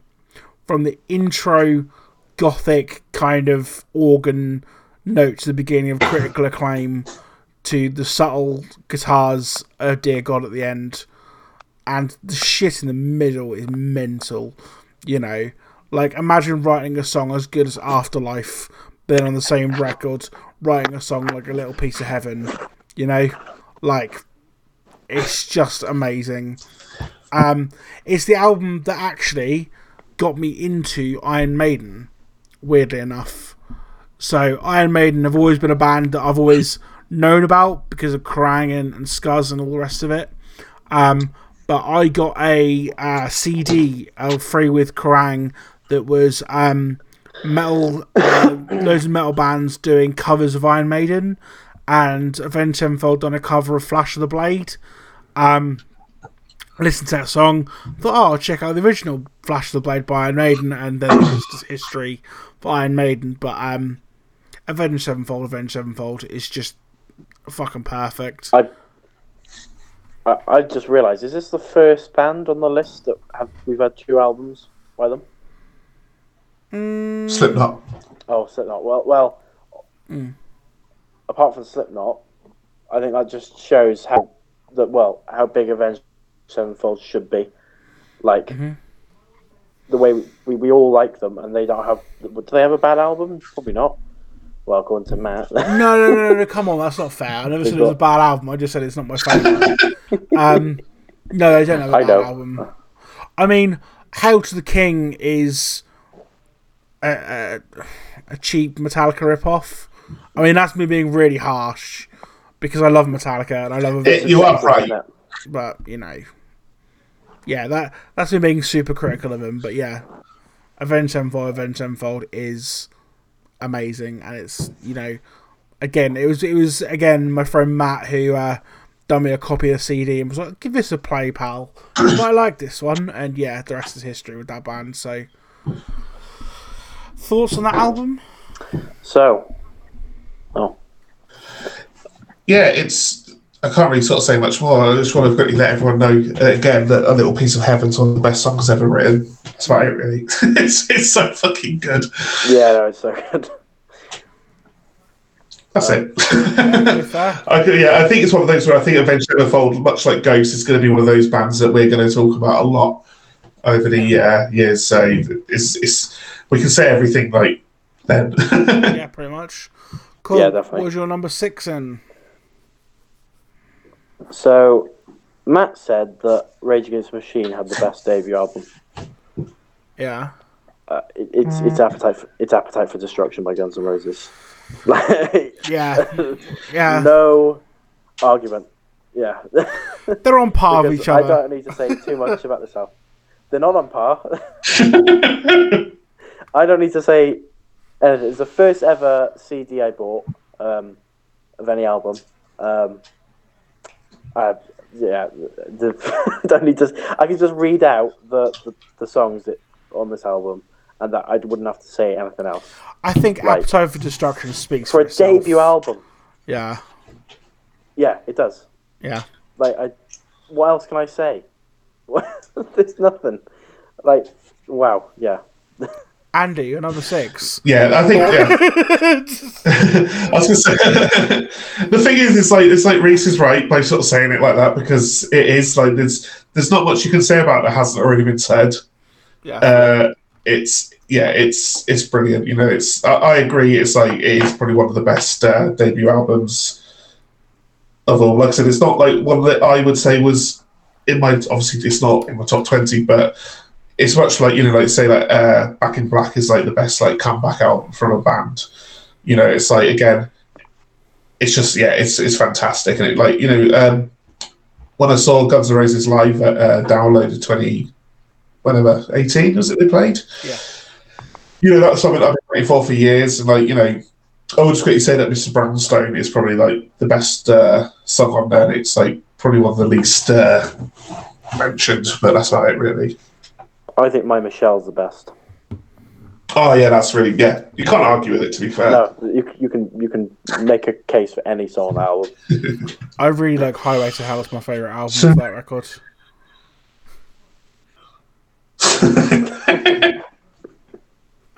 Deliberately being a shitbag. Right. Deliberately. Yeah, you're number 6. Okay, so my number 6 is Sleeping with Ghosts by Placebo. It's their 4th album, and it's Placebo again, one of my favourite bands. I think I said this before, when the first time I discovered Placebo was I was watching, I don't know, like Kerrang or something, and it had the video for Pure Morning. I remember watching it, going really enjoying it. Then I saw a video for Nancy Boy, and again I was like, who's this? Is he a guy? Is he a girl? Like, it was like, it was like one of those things where it was like, who is it? But I was so mesmerised by the video, and like his singing voice was like amazing. I was just like, yeah, I'm on board with this. But back then, you couldn't use Shazam and say, or Alexa or something. You couldn't say, oh, who's this? You have to so it was just gone. You couldn't rewind TV back then on Paul's TV, or at least we could from the things. So it was just like, yeah, that's just what it is. It's like I've got no choice but to crack on. Until this album came out, and the bitter end was on all the music channels, and the song "The Bitter End" is a fantastic song, and I remember listening to it later. So I got Sleeping with Ghosts, listened to it a million times over, and then I got Without You I'm Nothing. I think that was their second album. Just quickly have a look now. Yeah, Without You I'm Nothing. And then I had Pure Morning on it. I was like, fuck, that's the band with the guy walking down the building. And then I got Placebo, which had Nancy Boy on, and Black Market Music, which has some awesome songs on. But Sleeping with Ghosts is the one that got me into Placebo. It's one of my favourite bands of all time. And yeah, it's just fantastic. It's not even a bad song on even the instrumental, Bulletproof Cupid at the start of it. It's fantastic. You've got This Picture, really good song. Second Sight is probably next to Bitter End. Second Sight is probably my second favorite song on there. It's just it's one of those where everyone's out the house. It's summer. I've got all the windows, all the doors open. This is blasting, and I am singing it, not giving a shit who can hear me. Yeah, it's fantastic album. Placebo, when I actually finally got to see him live a couple of years ago, I was not disappointed at all. It was literally the day after I saw Alter Bridge in the same place, and I left Alter Bridge halfway through because it was boring as fuck. It really went to see Gojira and Volbeat anyway, to be fair. So we got halfway through Alter Bridge and went home, and I was like, oh. Still, we're going to come back here tomorrow at Leeds Arena to see Placebo, and it's the first time I've actually been to a gig on my own, stood up. Nick and Kelsey. So Matt said earlier on about a lot of gigs wouldn't let you stand up if you were under 14. And Kelsey was 13 at the time. She had to sit. So I went, I'm not fucking sitting for these. I've got to stand. I have to stand for them. So yeah, I went, it was the best, and they did that thing, the thing where they get one opening band, and the opening band are nice enough to play 5 songs and fuck off. And then the other band, they give you the 20 minutes to go for a quick wee, and then they're on. And there's no messing about. They did that, and it was they played for fucking ages, and it was just the best. It was the best gig. Nice. Is it me? Yeah. Yeah, okay. So my number 5. Is it me next? Yeah. Yeah. Yes. Okay. My number 5 again is a self-titled record. It came out in 1970, and it is Black Sabbath by Black Sabbath. This album, everyone has their I remember where I was moments. I don't have that with this album, but this is the first piece of music that I remember hearing as a child. Because Black Sabbath by Black Sabbath, the song itself, is utterly terrifying. I remember I was probably about 4 or 5 years old, and just hearing, what is this? that stands before me. Like, do you know what I mean? Hearing that as a 4-year-old, being like, what is this? And then obviously time passed, and I was like, kept hearing this song, and I was like, what is this song? And my dad was like, oh, it's Black Sabbath, and he gave me the CD, and yeah, forget about it. Black Sabbath, The Wizard, Behind a Wall of Sleep, N.I.B. for fuck's sake, Evil Woman, Sleeping Village, and Warning. You know, N.I.B. is just the ultimate fucking song, you know? Just that use of quiet and loud dynamic bass at the start is just so funky, and then it goes like into basically nothing so you can't hear it, and then just I like you've both got smiles on your faces just by me doing an impression of it. Like, you know what I mean? It says so much. Yeah. No need to really go into much detail about this record. It's just fucking wonderful, isn't it? It's not actually my favourite Sabbath record though, but it is a wonderful record. I think if I had to be pushed, I think probably my favourite would either be Volume 4 or it would be Master of Reality. But yeah, it's a fucking brilliant record. See, I think mine is Master of Reality, but yeah, you can't really argue with the first Aussie era of Sabbath at all. It's pretty wonderful. Yep. What is your number 5? So my number 5 is a bit of a different one. It is probably the first time I ever said, "Oh, I think music's kind of my thing, and I like music." Before that, it was like music was just something that was on in the background that people listened to in the car, like, and that is Eminem with the Marshall Mathers LP2. Which I got for my birthday, which contains, like, I wouldn't listen to it now, but it's just fond memories. It has Rap God on it, you know, Berserk, Survival, which I know every word to. Fucking hell, Reese coming out with the big guns. Watch out. Like, breaking out Eminem at this late stage. The Monster, Eminem and Rihanna. Eminem. I mean, recently, last few albums not been so great, but he is the GOAT in terms of the rap game. And yeah, no, there's not much else to say. Like, he's just the best at what he does. Yeah, I agree. Like, it's for me, like the first 2 albums, the Slim Shady and the Marshall Mathers LP one. I'm really pleased that you put Eminem in there, because it's like one of those where I thought, like, this is one of the ones that did. It was a Slim Shady Marshall Mathers LP was in my top like 40 that I put together, and it was unfortunately one that fell out. But yeah, it's I'm not a huge rap fan, but I think a lot of people say that when it comes to Eminem, because, like, again, I think it's my age as well.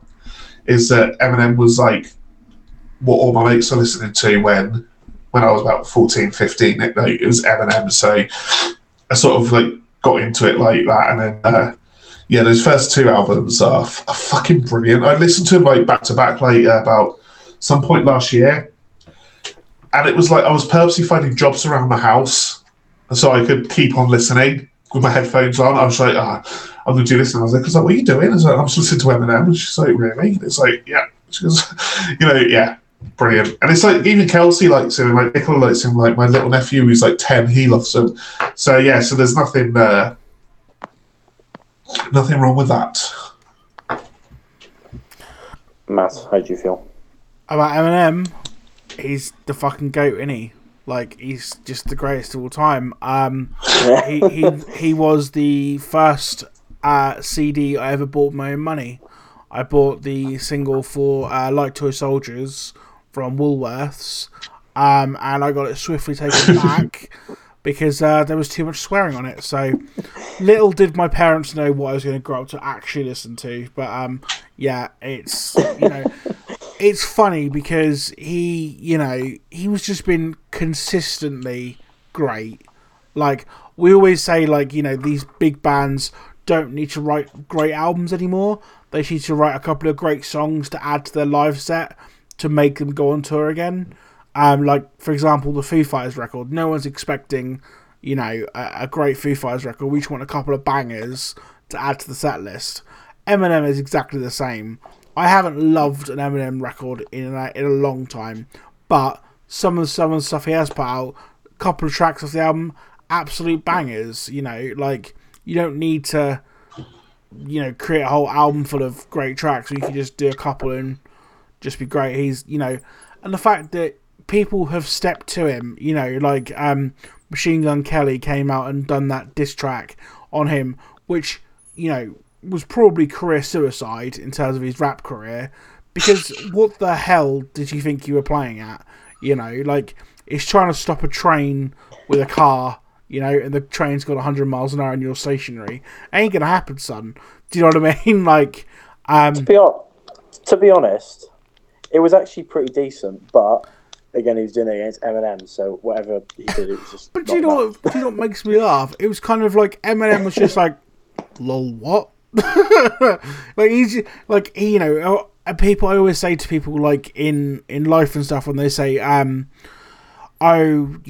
and such has had a baby, such and such has got a house, it's like, stay in your own lane. Like, just focus on what you're doing rather than everybody else, or otherwise you get distracted and you don't end up really doing what you want to do in life.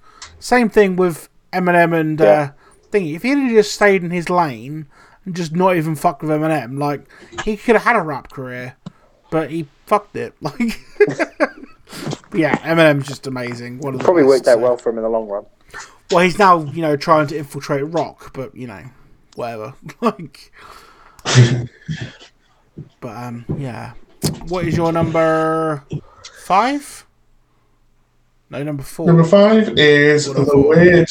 Number 5. Yeah.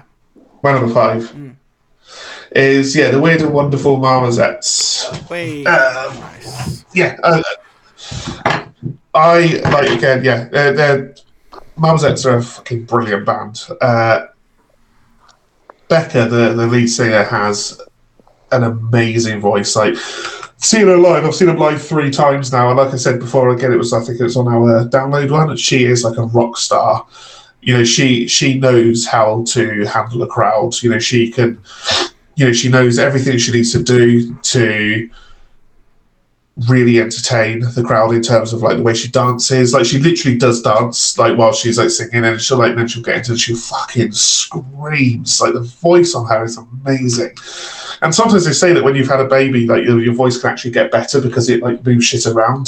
That's what a singing teacher told me when I used to have a singing teacher at college. So I did performing arts. So now she's had a baby. Hopefully, when they come back with album 3, she's going to be even fucking better. But yeah, I've seen them live. I said 3 times, and like every time I just look at her in absolute awe at the fucking pipes on her. Like, she is insanely talented, and like, it's like, the whole band set. I love the whole setup. The fact it's like 2 sets of siblings. So you've got like 2 guitarists. There's a guitarist and a bassist are brothers, and actually one of the guitarists is actually Becca's partner, who they've had the baby together. And then the guitarist and the drummer are both, and Becca are all brother and sister. So it's like a family vibe there. Yeah, it's amazing. Like, again, the songs are like so catchy. It's like it's like a lot of songs, even like which one is it? Is it Particle? So some songs in there where it's like it's got even that like Alanis Morissette sort of vibe to it for me. But yeah, it's just that the voice on her is insane. Like, to me, she's like what I said about Mike Patton. She's like that for females, like, without a doubt. Like, I remember like hearing before it was on That's Not Metal, and someone asked them, if you could put together your dream band, or I think it was like a Roadrunner Records like band, who would you have as the lead singer? And at the time I was thinking, well, Slipknot, Corey Taylor, or Will from Creeper, because I was being biased. Like, it was B said, I'll have Becca from Marmozettes. And I was like, who the fuck is this band? Because they on about them, and I put on Born Young and Free. And like, she sings on, and then she starts like sort of screaming, and I'm like, or like a guttural sort of like singing. And I was like, these are good. These are very, very good. And this is the album once. Went to follow them on Facebook and saw they were playing round the corner from where I work. And I was like, right, I'm buying a ticket. Found out it was the same day I already had tickets to go see Jason Manford. So I was like, right, Nicola, you're taking your mum to see Jason Manford. I'm going to see Marmotte's by myself. And I literally finished my shift at 8 o'clock, ran round to the Middlesbrough Empire, where the band were, just sort of sat out, chilling outside and stuff, went in, had a fun time. If you actually look at online, if you look at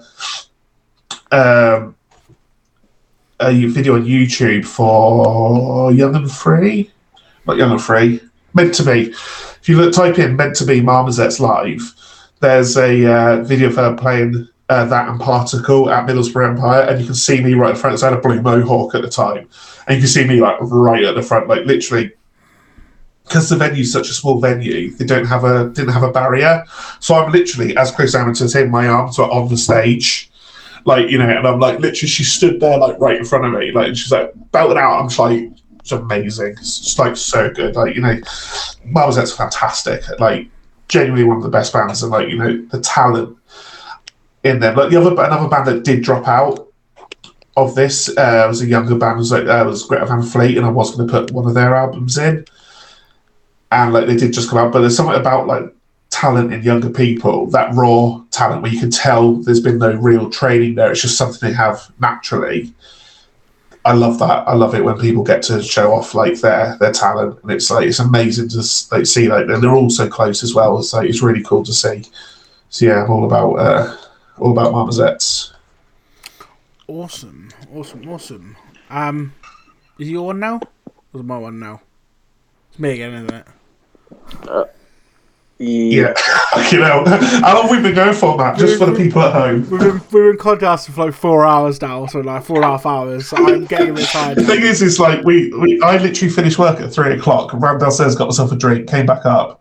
I think we started recording 3:15, and it's now 7:15, so I think we're hitting that. And we were going to record another podcast after this, weren't we? That is not happening tonight, lads. Yeah. Right, okay, so my number... I've got another one tomorrow. Oh, shit, that's a good point. My number 4, let's drive this home. My number 4 is an artist which I guarantee you guys won't have heard, but I bang on about it quite a lot. And it's a rapper from America called Sage Francis with his album Copper Gone. The reason why this album's here is because it is...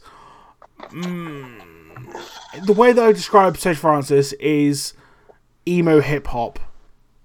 All his lyrics are sort of deep and meaningful, and I have 2 tattoos on my leg which relate to his lyrics.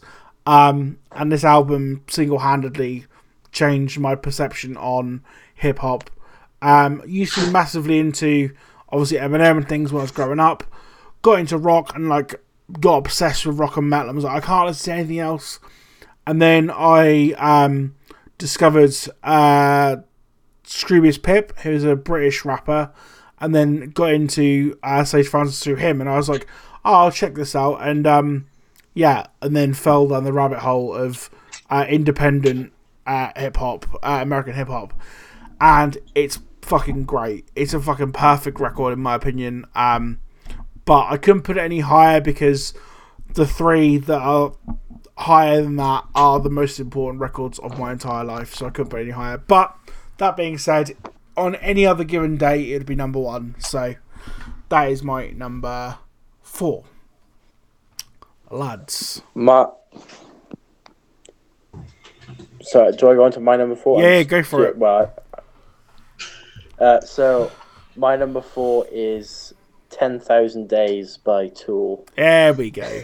There it is.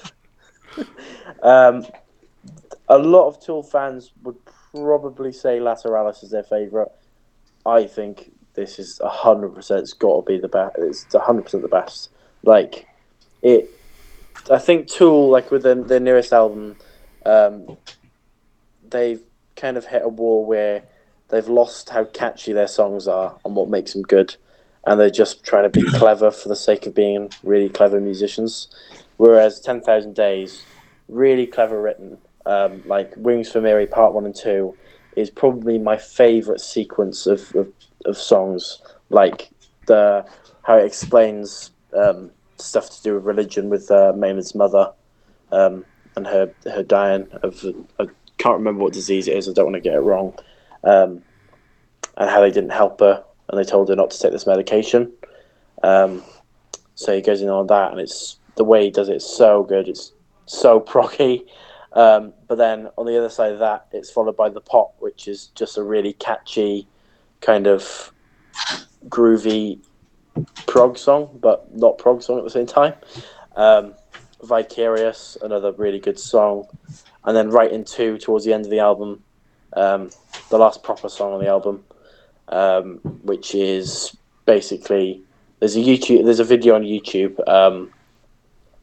of someone fan created a video which goes completely with the song, and it's basically all about God and angels looking down on Earth and wondering what the hell we're doing. But it uses the same thing to say kind of like, what the hell are we doing? Why did we create a God? So it's kind of tongue in cheek in a way. But yeah, no, Tool had to make an entrance on the list, and this album is just a masterpiece. Like you do have to be in the mood to listen to any Tool album, with maybe not Undertow, but this one just for me, it's just perfection. I feel like I should give Tool more time than I do. It's just like, again, it's like prog is always so difficult for me to like get into. That's the only thing. It's so hard. Although I will say to you that I don't know why I said that. I'll say to you, I'll put this to you. I once got a lift home with someone from work, and when I got into her car, she was listening to something. I was like, "Oh, what's this?" She's like, "Oh, it's Tool." I was like, "Oh, this sounds really cool." So what I did here, like without knowing who it was, I enjoyed it. But it's just like, I feel like with Tool, again, it's like, I don't say it's like Black Peaks. I don't want to compare Black Peaks to Tool, but it's like the thing where I feel like they deserve more respect or time that I feel like I don't have time to give at the moment, especially in these sort of like this time of like where we are. I mean, I'm not like with the issue of my top 10 albums from last year is that I wasn't in the mood really to listen to new things. I wanted to listen to either albums of stuff I already listened to before, or stuff that like new albums from artists that I already knew. So it's like it's difficult to sort of get into a new band, especially one like Tool. So, but yeah, I understand that they're very, very important. So. Yeah, that's the thing. I've wanted to try so hard with Tool, and I have tried so hard with Tool, and I think Tool are much like, so quick little tidbit, I love Mastodon, right? But I can never get with Crack the Sky. I just can't do it. I don't know what it is about the album, but something like the light bulb hasn't switched on inside my brain. Like, and it's the same with Tool. There's a lot about Tool that I like, but the components just don't fit in the right order inside my head. Because I like A Perfect Circle, to be fair. So it's not like his voice or any of the musicality side of stuff. I just haven't quite. I've got all the building blocks. I just don't know how to build the house yet. Do you know what I mean? So what I would say to you is, I think Tool fans just tend to, or like things you see online, they tend to push you towards listening to some of their later stuff, like Lateralis, 10,000 Days, and their newest record. But their earlier stuff is definitely the entrance point. It's young then. They had so much like energy, and they were less proggy. So they're a lot more catchy stuff, and a lot more like comedic stuff. Like on Enema, the song "Hooker with a Penis" is hilarious. Like they have so many songs that are just, you think of them as a really serious band, but they have so many songs that are just fucking hilarious. So yeah, it's all about, I guess, it's what you listen to, and if you can kind of get hooked. Fair. Yeah. Andy, is it your go? Cool. So yeah. So probably the complete opposite of prog in terms of very short, fun songs. is Say It Out Loud by the Interrupters. Lovely stuff. Yeah, it's Interrupters. Where do I start? I don't even know where to end with them. It's like, I think, I don't know if I mentioned this on the podcast before, I probably have done, but the first time I discovered the Interrupters was, again, after listening to That's Not Metal. They were on about it, and I was like, right, I'll give this a listen. I listened to half of the first song by my side. I ran upstairs and woke Nicola up and said, you have to listen to this. Now, a comedian once said that the only time you wake a woman up is if a celebrity dies or if it's been snowing.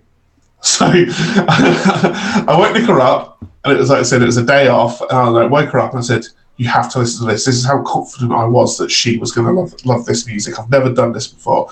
And I literally made her listen to it with my phone in my hand. I was like, there, listen to this.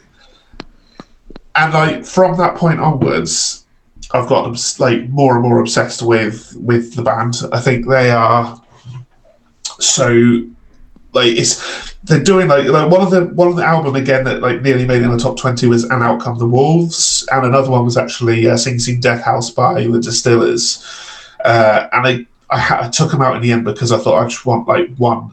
I prefer the Interrupters to, unfortunately, Distillers, and even though I used to, around the time I was listening to Placebo loads, I was listening to Distillers loads. With the Interrupters, it's a lot more pop, ska, pop punk. It's really difficult to sort of explain, but it's just the funnest music. It's the same thing as Yo-Yo's. It's just such fun music, like. You know, so that every time I've seen them live, I've always had an amazing time. Probably some of the best gigs I've ever been to. I've had an absolute blast. And like I said, I've said this quite a few times now. After they finish a gig, they don't walk off the side of the stage. You'll jump off the front of the stage. And they've done this when I saw them in like a little upstairs room in Sheffield at the O2 Academy 2. They did it again when we saw them at Newcastle University. And they did it again when I saw them at Leeds O2. One year ago tomorrow. Fucking hell. It's the 1st of Feb, wow. 2020. And they said they've always just jumped off the front of the stage. And like I said, like if you watch like videos as one of them when they played at Newcastle University, and you can see Amy interrupt her, like she'll you can see her, she's pointing to someone in the crowd, and she's always like, I don't think I've ever been to one of the 3 gigs where she hasn't like asked someone if they're okay in the crowd and like, you know, made sure that someone's got water, you know, and like it's just so much fun, you know. It's just so much fun. Like again, like I've said this a million times, like about how lucky I am that like I've always been to a band's best gig.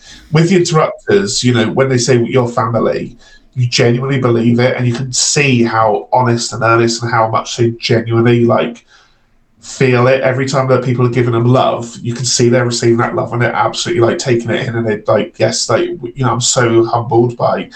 And it's just like, yeah, I love the Interrupters so much. So like, if they said to me, right, you can see any band live right now, who would it be? I'd say the Interrupters. Night and day, it'd be the Interrupters. Like, obviously within reason, because like My Chemical Romance would be another answer. But in terms of like what would get me out of this funk that we're all in at the moment in January, on day 100,000,012 of fucking lockdown, seeing the Interrupters would be the thing that would just blast some fucking cobwebs away. Yeah. Fucking brilliant band. All 3 albums are fantastic. The only one song I don't like is There's a Leap of Faith on their latest album. For some reason it just falls flat. Everything else they do is amazing. Like Take Back the Power from the first album is fantastic. Yeah, not a single bad song except for that one. Yeah, awesome. I love the Interrupters. I just gotta say it. Yeah, so I love the Interrupters as well. So fun. So, not to put anyone under pressure, but I have just ordered a kebab. But that's right. I've had roast potatoes in the oven for about an hour now. So, like, get your Parmo ready. My number is it number 3 now? We're on. Yes, number 3. The top 3. Okay, top 3. Do I want to rejig the order? No, I don't. I'm gonna leave it. Okay. Is single-handedly the best band in metal and rock ever, period. It's Master of Puppets from Metallica. I'd say no more. Like if you can't you cannot fuck with that band, and if you do, then we can't be friends. Basically, I did fuck with that band. It's the best album by the best band. Yeah, just is. Next. I was so close to putting it in. I just missed out. I actually took it out this morning, only because I think a lot more. Oh, I can't even speak. A lot more other bands led me to them, and I just couldn't pick an album. I was just like, yeah, but it came out, but. Maybe I regret not putting it in, but thank you, Matt, for putting them in. It's fine, mate. I've got your back. It's all good. Yeah, no, what an album! Like, yeah, chef's kiss. Yeah, it's the perfect record. Everything about them as a band was perfect at that time. You know, the style of the album, everything about it is just great. It's just fucking awesome. Yeah, I know it's a bit mainstream. I personally do prefer the Black Album, but. No, it's a great album. Like I said, I mean, like everything like Metallica do is really good. It's just for me. I think I said. Did I say to you guys in the group chat? I said I think like for me, Metallica are a gateway band to a lot of people get into Metallica, and then they move on from there. Like I think, like you said, like if you've heard this a few times, that nobody's first favorite band is Cannibal Corpse. But you'll find a lot of them probably would have started off with like Metallica, and like, I think that like. By the time I discovered Metallica, I was already beyond that point. I think the trouble with Metallica, and this isn't a trouble for Metallica at all, but even their worst albums are still pretty fucking good. Like I listen to St. Anger is fucking awful. I will defend St. Anger, I have to say, but like I listened to Death Magnetic the other day. Yesterday, and I'm like, it's a weaker album by Metallica, but it's still a fucking good album. By anybody else's standard, it's still a fucking good album. Do you know what I mean? Yeah. I think just because I love James Hetfield, to be honest. I think that's my problem, but yeah. What's your number 3, lads? Ooh, so my number 3 is my ultimate indie band. It is my favourite. They are Welsh. I love them so much, where I nearly debated putting. They have 3 albums. I nearly put all 3 in. And that is Catfish and the Bottleman with The Balance. I have one question. How the hell did Tool get below Catfish and the Bottleman for you? For one reason, and I've got the note, and it's feel good, because I cannot listen to their songs and any of their albums without feeling so much happiness. Like just reminds me of being with friends at parties, in the car, or like at the beach and stuff like that. Like ultimate summer songs. Like they haven't, in my opinion, they've never made a bad song. I've downloaded and listened to every song. I love them so much, and people do not give them enough credit. Some of their riffs are quite actually heavy, and kind of metal influence-esque, I guess. Especially on the newest album. Yeah, they're just such a good band, and they're one of those ones I can't say anything but just I love them, and yeah, they're not really like. I'll be honest, I've heard of them, but I've never really like actually listened to them at all. But that's cool. I bought tickets to go see him in Swansea, and then the reason why I bought tickets to go see to Reading was just to see them again, just because I love them. Cool. So my number 3. I want to just do this really quickly because it's one of those really. Number 3 is Creeper, Eternity in Your Arms. Pure and simple. Reason why, even though I do think that Sex, Definitely Infinite Void is a better album, Eternity in Your Arms has gone in just because I've lived with it longer, basically. I don't feel like I've gotten everything out of Sex, Stephanie, Infinite Void yet for it to actually like be in that position. Whereas Eternity Your Arms has been around since 2017. Either way, it's been there for ages. There's no point talking much more about Creeper, is there really? Because I'm literally recording this with my Creeper hoodie, my Sex, Stephanie, Infinite Void hoodie, because I love them, as we all know. I have the long sleeve T-shirt of that jumper. All right, cool. Oh yeah, I spent so much money. I've got like, I spent like 250 quid on merch for that album. I bought all their albums for Sex, Stephanie, Infinite Void in every thing. So I did all the vinyls, the tapes, CDs. So yeah, so quite a bit of lockdown money went on that. So yeah, it's my number 3. Okay, is it my go now? Yeah. Yeah, number 2. Nearly there. My number 2, I'm going to speculatively say, is potentially either Andy's number 2 or number 1. It's My Chemical Romance, The Black Parade. Yeah, that's my number 2, yeah. Yeah, awesome. I hope that was the case. It's if Bohemian Rhapsody by Queen is their magnum opus, this album is their magnum opus by My Chemical Romance. It's the perfect concept record.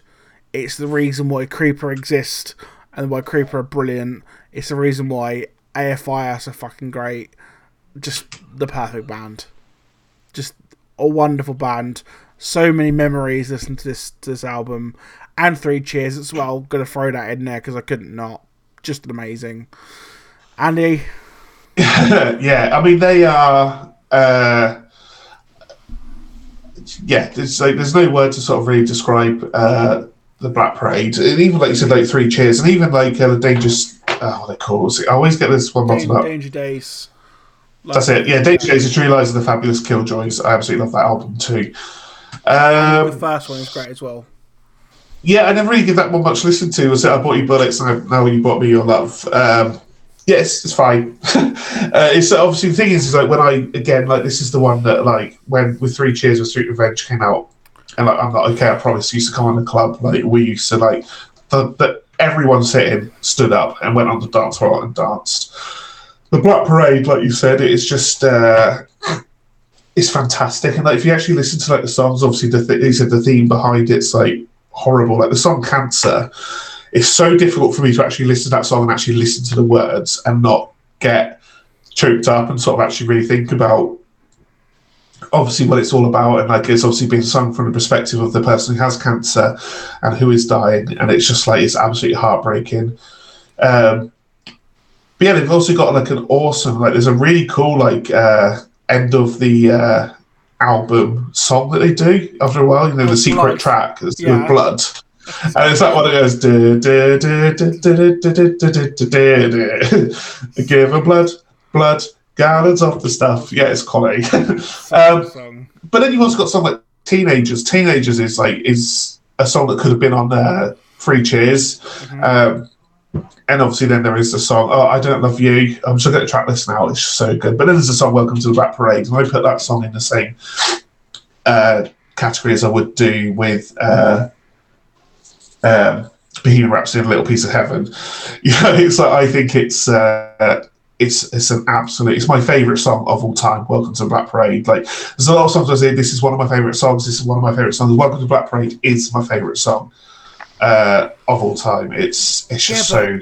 The thing as well, like it's such a really great polished rock record, right? But the bit in Mama when it goes Mama. That goes so heavy.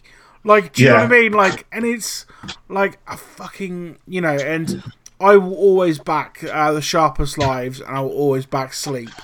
Sleep is literally when that, the bit like in the middle when there's like piano and there's the guy talking, and he's talking about like seeing things in his dreams, like people he loves dying and stuff. Absolutely. Okay, cool. Thank you. I've just been told my food's here, so.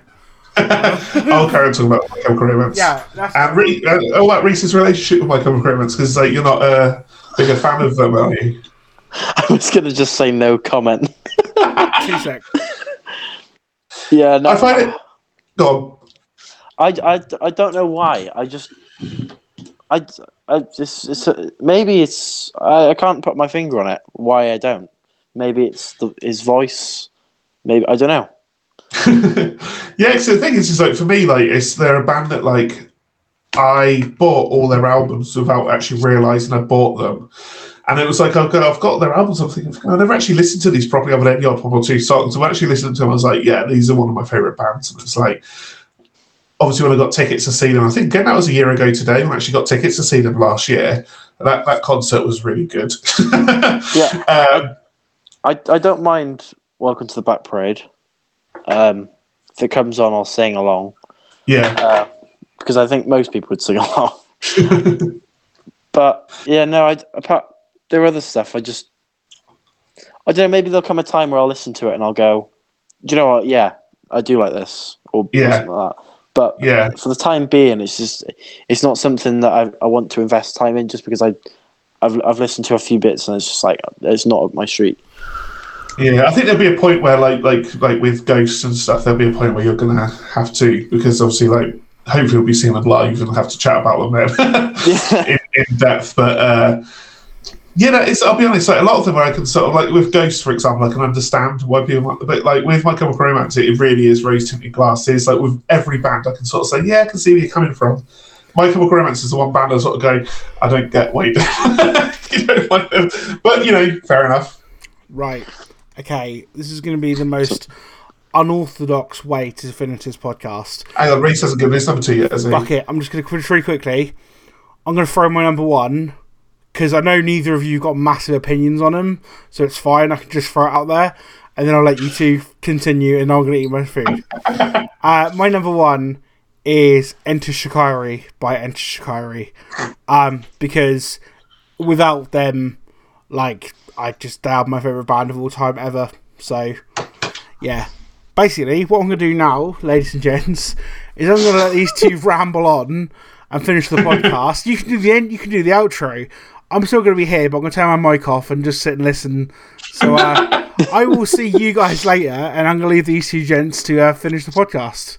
Cool? Cool. All right. I'll see you. Well, we won't hang up, but yeah, I'm going to turn my mic off now. In a bizzle. So Reese, your number 2. my number 2 is what Matt has been wearing on his shirt, and that is the amazing Pink Floyd. And it was a really, really, really hard decision as to which album I was to choose. So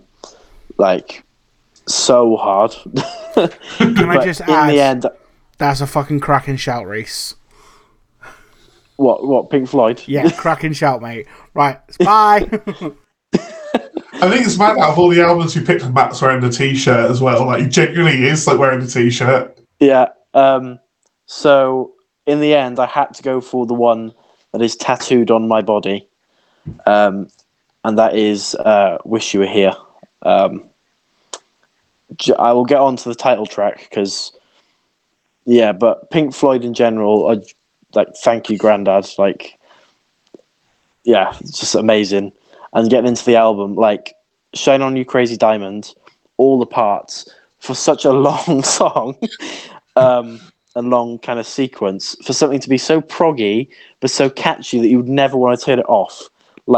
So groovy and just the tone of the vocals is amazing.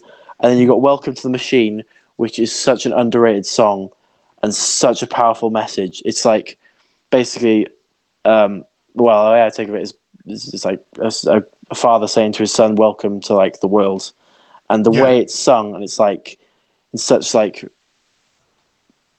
negative, sad tones. It's not "Welcome to the Machine." It's almost a sigh when he says "Welcome to the Machine," and it almost sounds like the way they've made it is so industrial, an industrial kind of thing. And you can imagine an old kind of English city where you're sending your son or daughter off to either war or to work in some sort of factory at the time, and it kind of gives you a feeling of what they must have felt at that time politically and the way of life. Yeah. And then you got Have a Cigar, which is just groovy, a really good listen. And then you've got personally to me, my favourite song of all time, which is "Wish You Were Here," which I don't need to say anything else about because the words "Wish You Were Here" ring so true for so many people. No more than myself. It's so raw. They don't say much in the song. It's literally just a few little phrases around it. Like, personal favourite of mine is that we're just two lost souls swimming in a fishbowl year after year. And it has two kind of meanings. It has like the meaning of wishing someone was here when they're not, and it's the same as like wishing someone was back, so someone that's come out of your life was back with you, and kind of things just going on as normal. And I also love in that song how, like, at the start, it's the way it's done. It's like it's someone trying to play the chords to the song, and it's actually someone basically failing at doing it, and then they turn it into a song, which I think is really clever and really cool, because it's a guy who listened to the radio, and it's like all about the war, and he's tuning it, and it's like doom doom doom doom doom, and then the guy joins in afterwards, which is meant to represent a kid learning. All right, okay. So yeah, no, I love it so much. That's cool. So I'll be honest with you, I don't have. I literally know one star. Pink Floyd, they do another brick in the wall, don't they? Yeah. Yeah, and that and Money. That's literally all I know about Pink Floyd. And really? It's like, oh my god! And again, it's like it's a prog thing. It's like it's. I would say that like it's a 777, which is Iron Maiden's prog album. I do really like, and I'm a big fan of Mastodon as well. So yeah, it's that old sort of 70s prog that I just can't get my head around. It's nothing like I said. Again, I've said so many times, I completely understand why there's the big. Like, Another Brick in the Wall is amazing. It's such a good song, and I really like Money as well. But like I said, it's one of those where I just sort of like I just rather listen to something else. So have you listened to Comfortably Numb? No. Pink Floyd. Wow. I might have done. But... Please, after this podcast has ended, just please listen to Comfortably Numb. Literally, that and Wish You Were Here. Wish You Were Here is it's a very sad song, but Comfortably Numb, it's not really a prog song, but it's beautiful. Like, I have a mate who I said to listen to Pink Floyd, and I urged him. I was like, please listen to it all, because you can kind of fall into the trap of listening to Another Brick in the Wall and then going, oh, that's what they sound like, but every song is completely different. Like, they constantly change up their tones. They basically innovated music to try and change to see what they could do with music formulas and stuff like that. And they're just such a clever band, and yeah, I love them so much. Cool. I will definitely give them a listen. I've got like mate T once we've done here, so I'll give it a listen then. What is your number one? I suppose we'll go out of order since Matt's disappeared. So my number one, I've said this actually on the podcast quite a few times, that this is my favourite album of all time. So it is Devolver by Jamie Lemon. It's a really weird one, really, because, like, to be fair, I didn't know anything really about Jamie Lemon until I discovered this album. And it's really difficult to put into words why this is my favourite album, but I think, again, it's the same thing as, like, Faith No More, that if I had to listen to just one album for the rest of my life, it would actually, obviously, because it's my favourite album of all time, it would be this one, because, again, each song is so different. And, like, especially, like, the song, like, it starts off with Heartbeat, which is, it's basically a very personal sort of song in terms of, like, you know, where Jamie's sort of saying, you know, I'm playing this song for you guys listening at home. And it's like, it's very much like, you know, it's very much, it breaks the fourth wall. And it's basically a song about, you know, listen to my music, you know, hopefully you'll enjoy it. You know, it's pretty cool. And then you've got the song, track 7, Hell in a Fast Car, which, here we go, bingo time. When I went to the Formula One in 2019, Nicola Kelsey and my nephew and I were walking in like the sort of funfair sort of area. They had the family area. And some guys walked up to us and they were like, "Oh, hi, we're just from BBC Radio. And we just basically want to say what your name is, where you come from, and, your top British track." So I was like, so Nicola was like, "I'm not doing it," because Nicola doesn't like talking like on the radio and stuff like that. Whereas I'm like, I'll do it because I'm happy to, obviously. So I was like, "Yeah, I'm Andy Rutherford, and I'm from Redcar, and the song I want everyone to pick to you to play." So basically, like, using this as an intro, I said, is "Hell in the Fast Car" by Jamie Lemon, and the guy behind the guy holding the microphone went, "Yes, yes." He went, and he goes, "Here's the only thing is, I walked past you guys because they're walking around with me, because I saw her wearing a Slipknot t-shirt. Nicola was wearing a Slipknot t-shirt. She goes, right, they like music. Let's go and ask them." But I wasn't expecting you to come out with something like that. The reason why "Hell in a Fast Car" is so good is because, again, it's very self-aware in the regards that basically what he's saying there is, he's part of the old guard now. There's lots of music out there that's much better than me. You need to embrace this new music, or else the whole industry is going to die.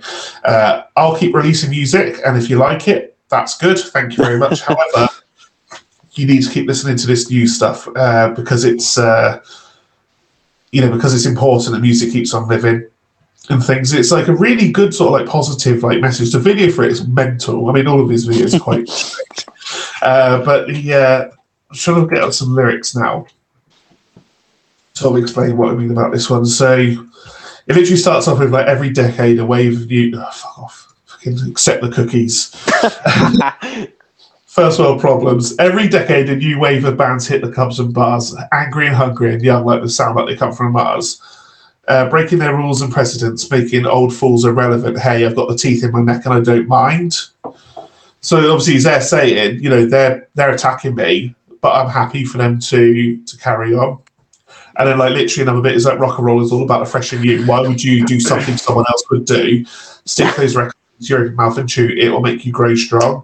I put my contribution in. Now I'm just food for children. I've met my murderers, shook their heads, and said, "Thank you, sirs. I'm happy to be obsolete." And it's like, it's so spot on as to what, where music is now. The fact that he's saying that I'm going to stay on make secrets. Like I said, still make music, but there's loads of new music out there, and they're making me irrelevant, and I'm happy for it. Is it the same as like self-deprecating humor in the sense of it's funny, but it's all? Do you know what I mean? Like, it is. I mean, the thing is, Jamie Lemon is fucking hilarious. Like, what actually drew me to him was actually listening to an interview with him on That's Not Metal, and he was that funny that basically he actually drew me to listen to his music. So I thought, this guy needs my time because he's hilarious. I've said it before, when you go and see him live, the way he talks to the crowd is brilliant. He just like it's just funny, and like he'll chat to people in the crowd, and he'll like, the audience participation is always fun. And like the thing is he'll blocked up. When he plays live, it's just him and the drummer. And when I first saw him live, I was in Newcastle, and like, it was he played guitar, and his guitar can switch between guitar and bass. So he's actually modded it. It's the guitar he's had for like years. I mean, his guitar is like fucking iconic. Like, he'll have it on. He doesn't play anymore because it's like old, but he'll still have it on stage. Oh, nice. But when we first saw him live, they were tuning it up, and like some guy was like, "Oh my god, that's his guitar! That's the guitar he's played ever since he was in Ruben." And like, he was like, "Oh my god!" But then when we saw him live, he halfway through one of the songs, there was 2 drum kits, and he literally put the guitar down, started drumming alongside his drummer, and then his drummer got up and started playing the guitar. Wow. And like, they switched it around halfway through the song. Then he played a few gigs sets on the few songs on the drums, went back on the guitar, and then after he did that, he then said, "Right, that's it. This bit of the show's done." And was like, "Oh, one more song." He goes, "No," because you don't want me to go yet because I've got a whole other bit. And then he did a whole acoustic thing. Nice, which was amazing. And yeah, he just as I said, I've met him, and he came across as really nice. Yeah, I love this album. I love Jamie Lemon. He's genuinely like if you can find an interview with him, do it because he's so funny, and his music's amazing. Like I said, he's done albums since, and obviously, like one of his albums was like in my top 10 for last year, his EP, and then he did like a covers EP where he covered Cyndi Lauper and he covered Popeye the Sailor Man and stuff like that. And he'll scream and he'll sing and he's like hilarious and he's like, yeah, he's fantastic. Like I said, when we saw him live the last time in Leeds, he played like most of the set on just a bass guitar, but it was like his normal songs. You know, he does it all himself. That he's so talented. I absolutely love him. I genuinely, I'm like actually in love. he's brilliant. Like for me, he's like what Faith No More are as a band. Jamie Lemon is as an artist. Yeah.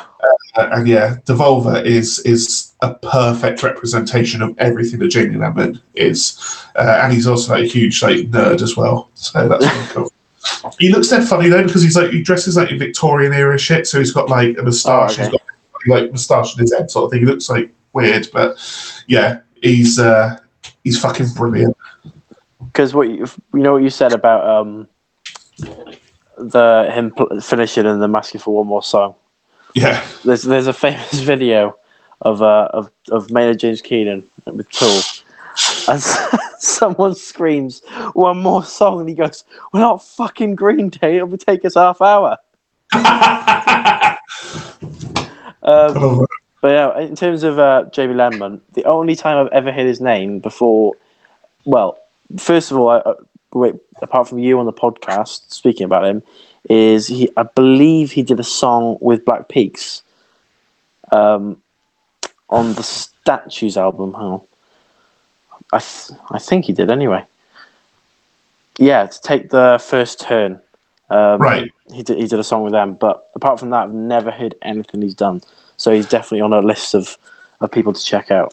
Yeah, he does. Like he sings, like I said, he sings and he screams as well. Like honestly, some of his songs can be like full on like screaming, and then the next song it'll be like a nice sort of like ballad. It's like his range is insane. Yeah. Shall I move on to my number one? Yes. So my number one is from 2005. It is from the Welsh band Bullet for My Valentine, and it is the Poison album. The Poison album, because it does not have a bad song. The pace doesn't drop throughout it. I love it so much. Like,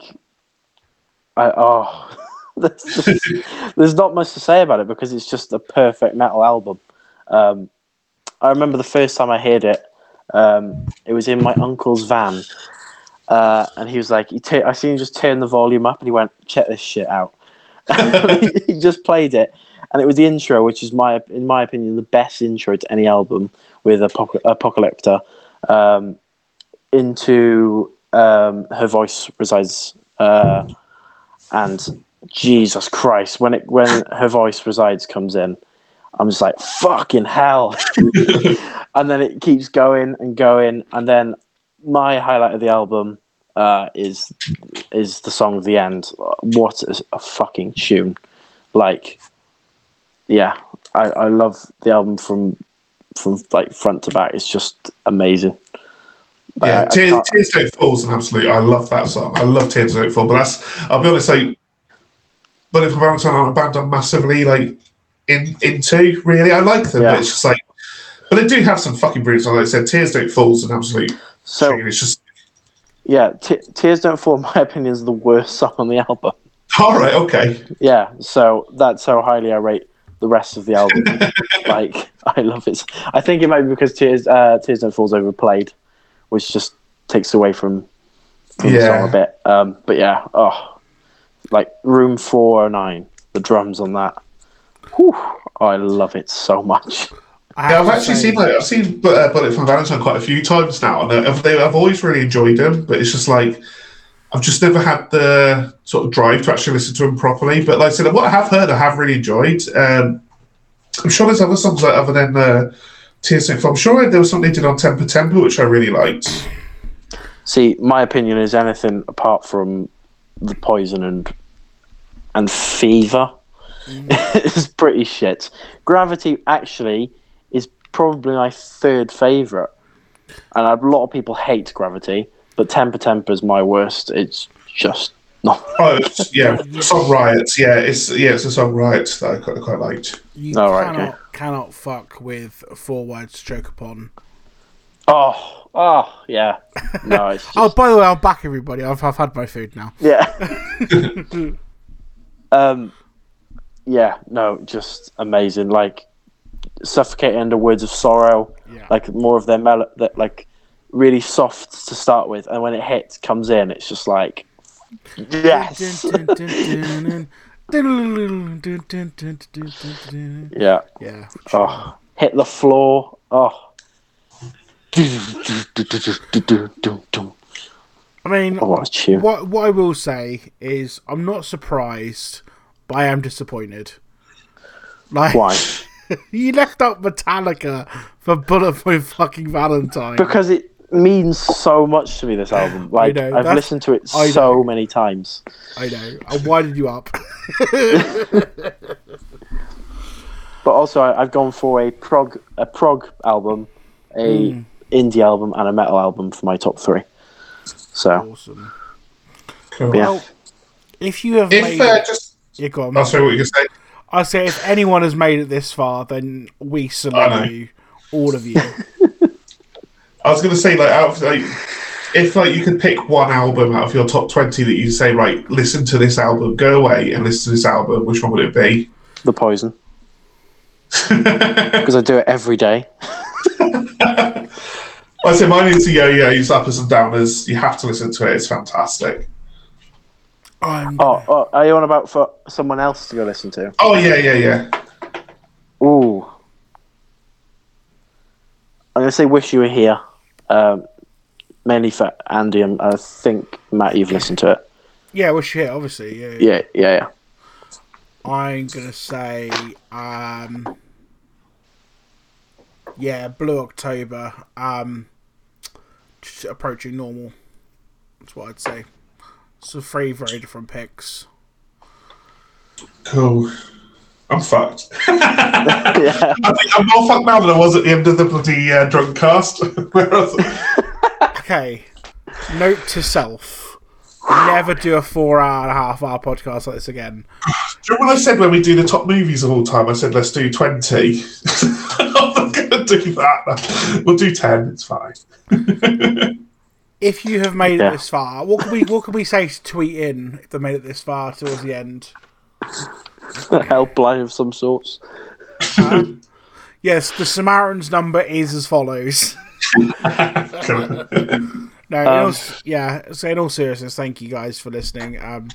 And just a quick, I did put a post on social media. I don't like discussing the numbers and stuff publicly because it's not really appropriate, and also it's not why we do it. But our numbers have gone through the roof, so thank you for the love and support, genuinely, because it's all we really want is to feed you guys content, and then by giving you content, that boosts our numbers. And by boosting our numbers, we all get a chance of doing this full time, and we can leave our terrible jobs. Well, I can I can find a job, and these two can, go semi-retired or whatever. The opinions of the podcasters do not represent. Yeah. I'm so knackered. Should we end this? I know. You look knackered, to be fair. I've been sat in this room genuinely for 12 hours today. I started work at 8. No, I haven't. It was 9 to about 11 hours I've been sat in this fucking room. I don't know what my family looks like I've anymore. got to face the fury of saying to Jade, I'm just going to go record a podcast quick. I said to Nicola, I was like, I said, put roast potatoes in, do it around about an hour and a half. And I was like, when I went down, when we were halfway through, I was like, yeah, you better put them on now, but maybe turn them down. So, but yeah, awesome. I enjoyed it. It was worth it. I enjoyed it. Cool. We will see you next time around on the following Tuesday. And I'll see you boys tomorrow. In a bit. Bye. Bye.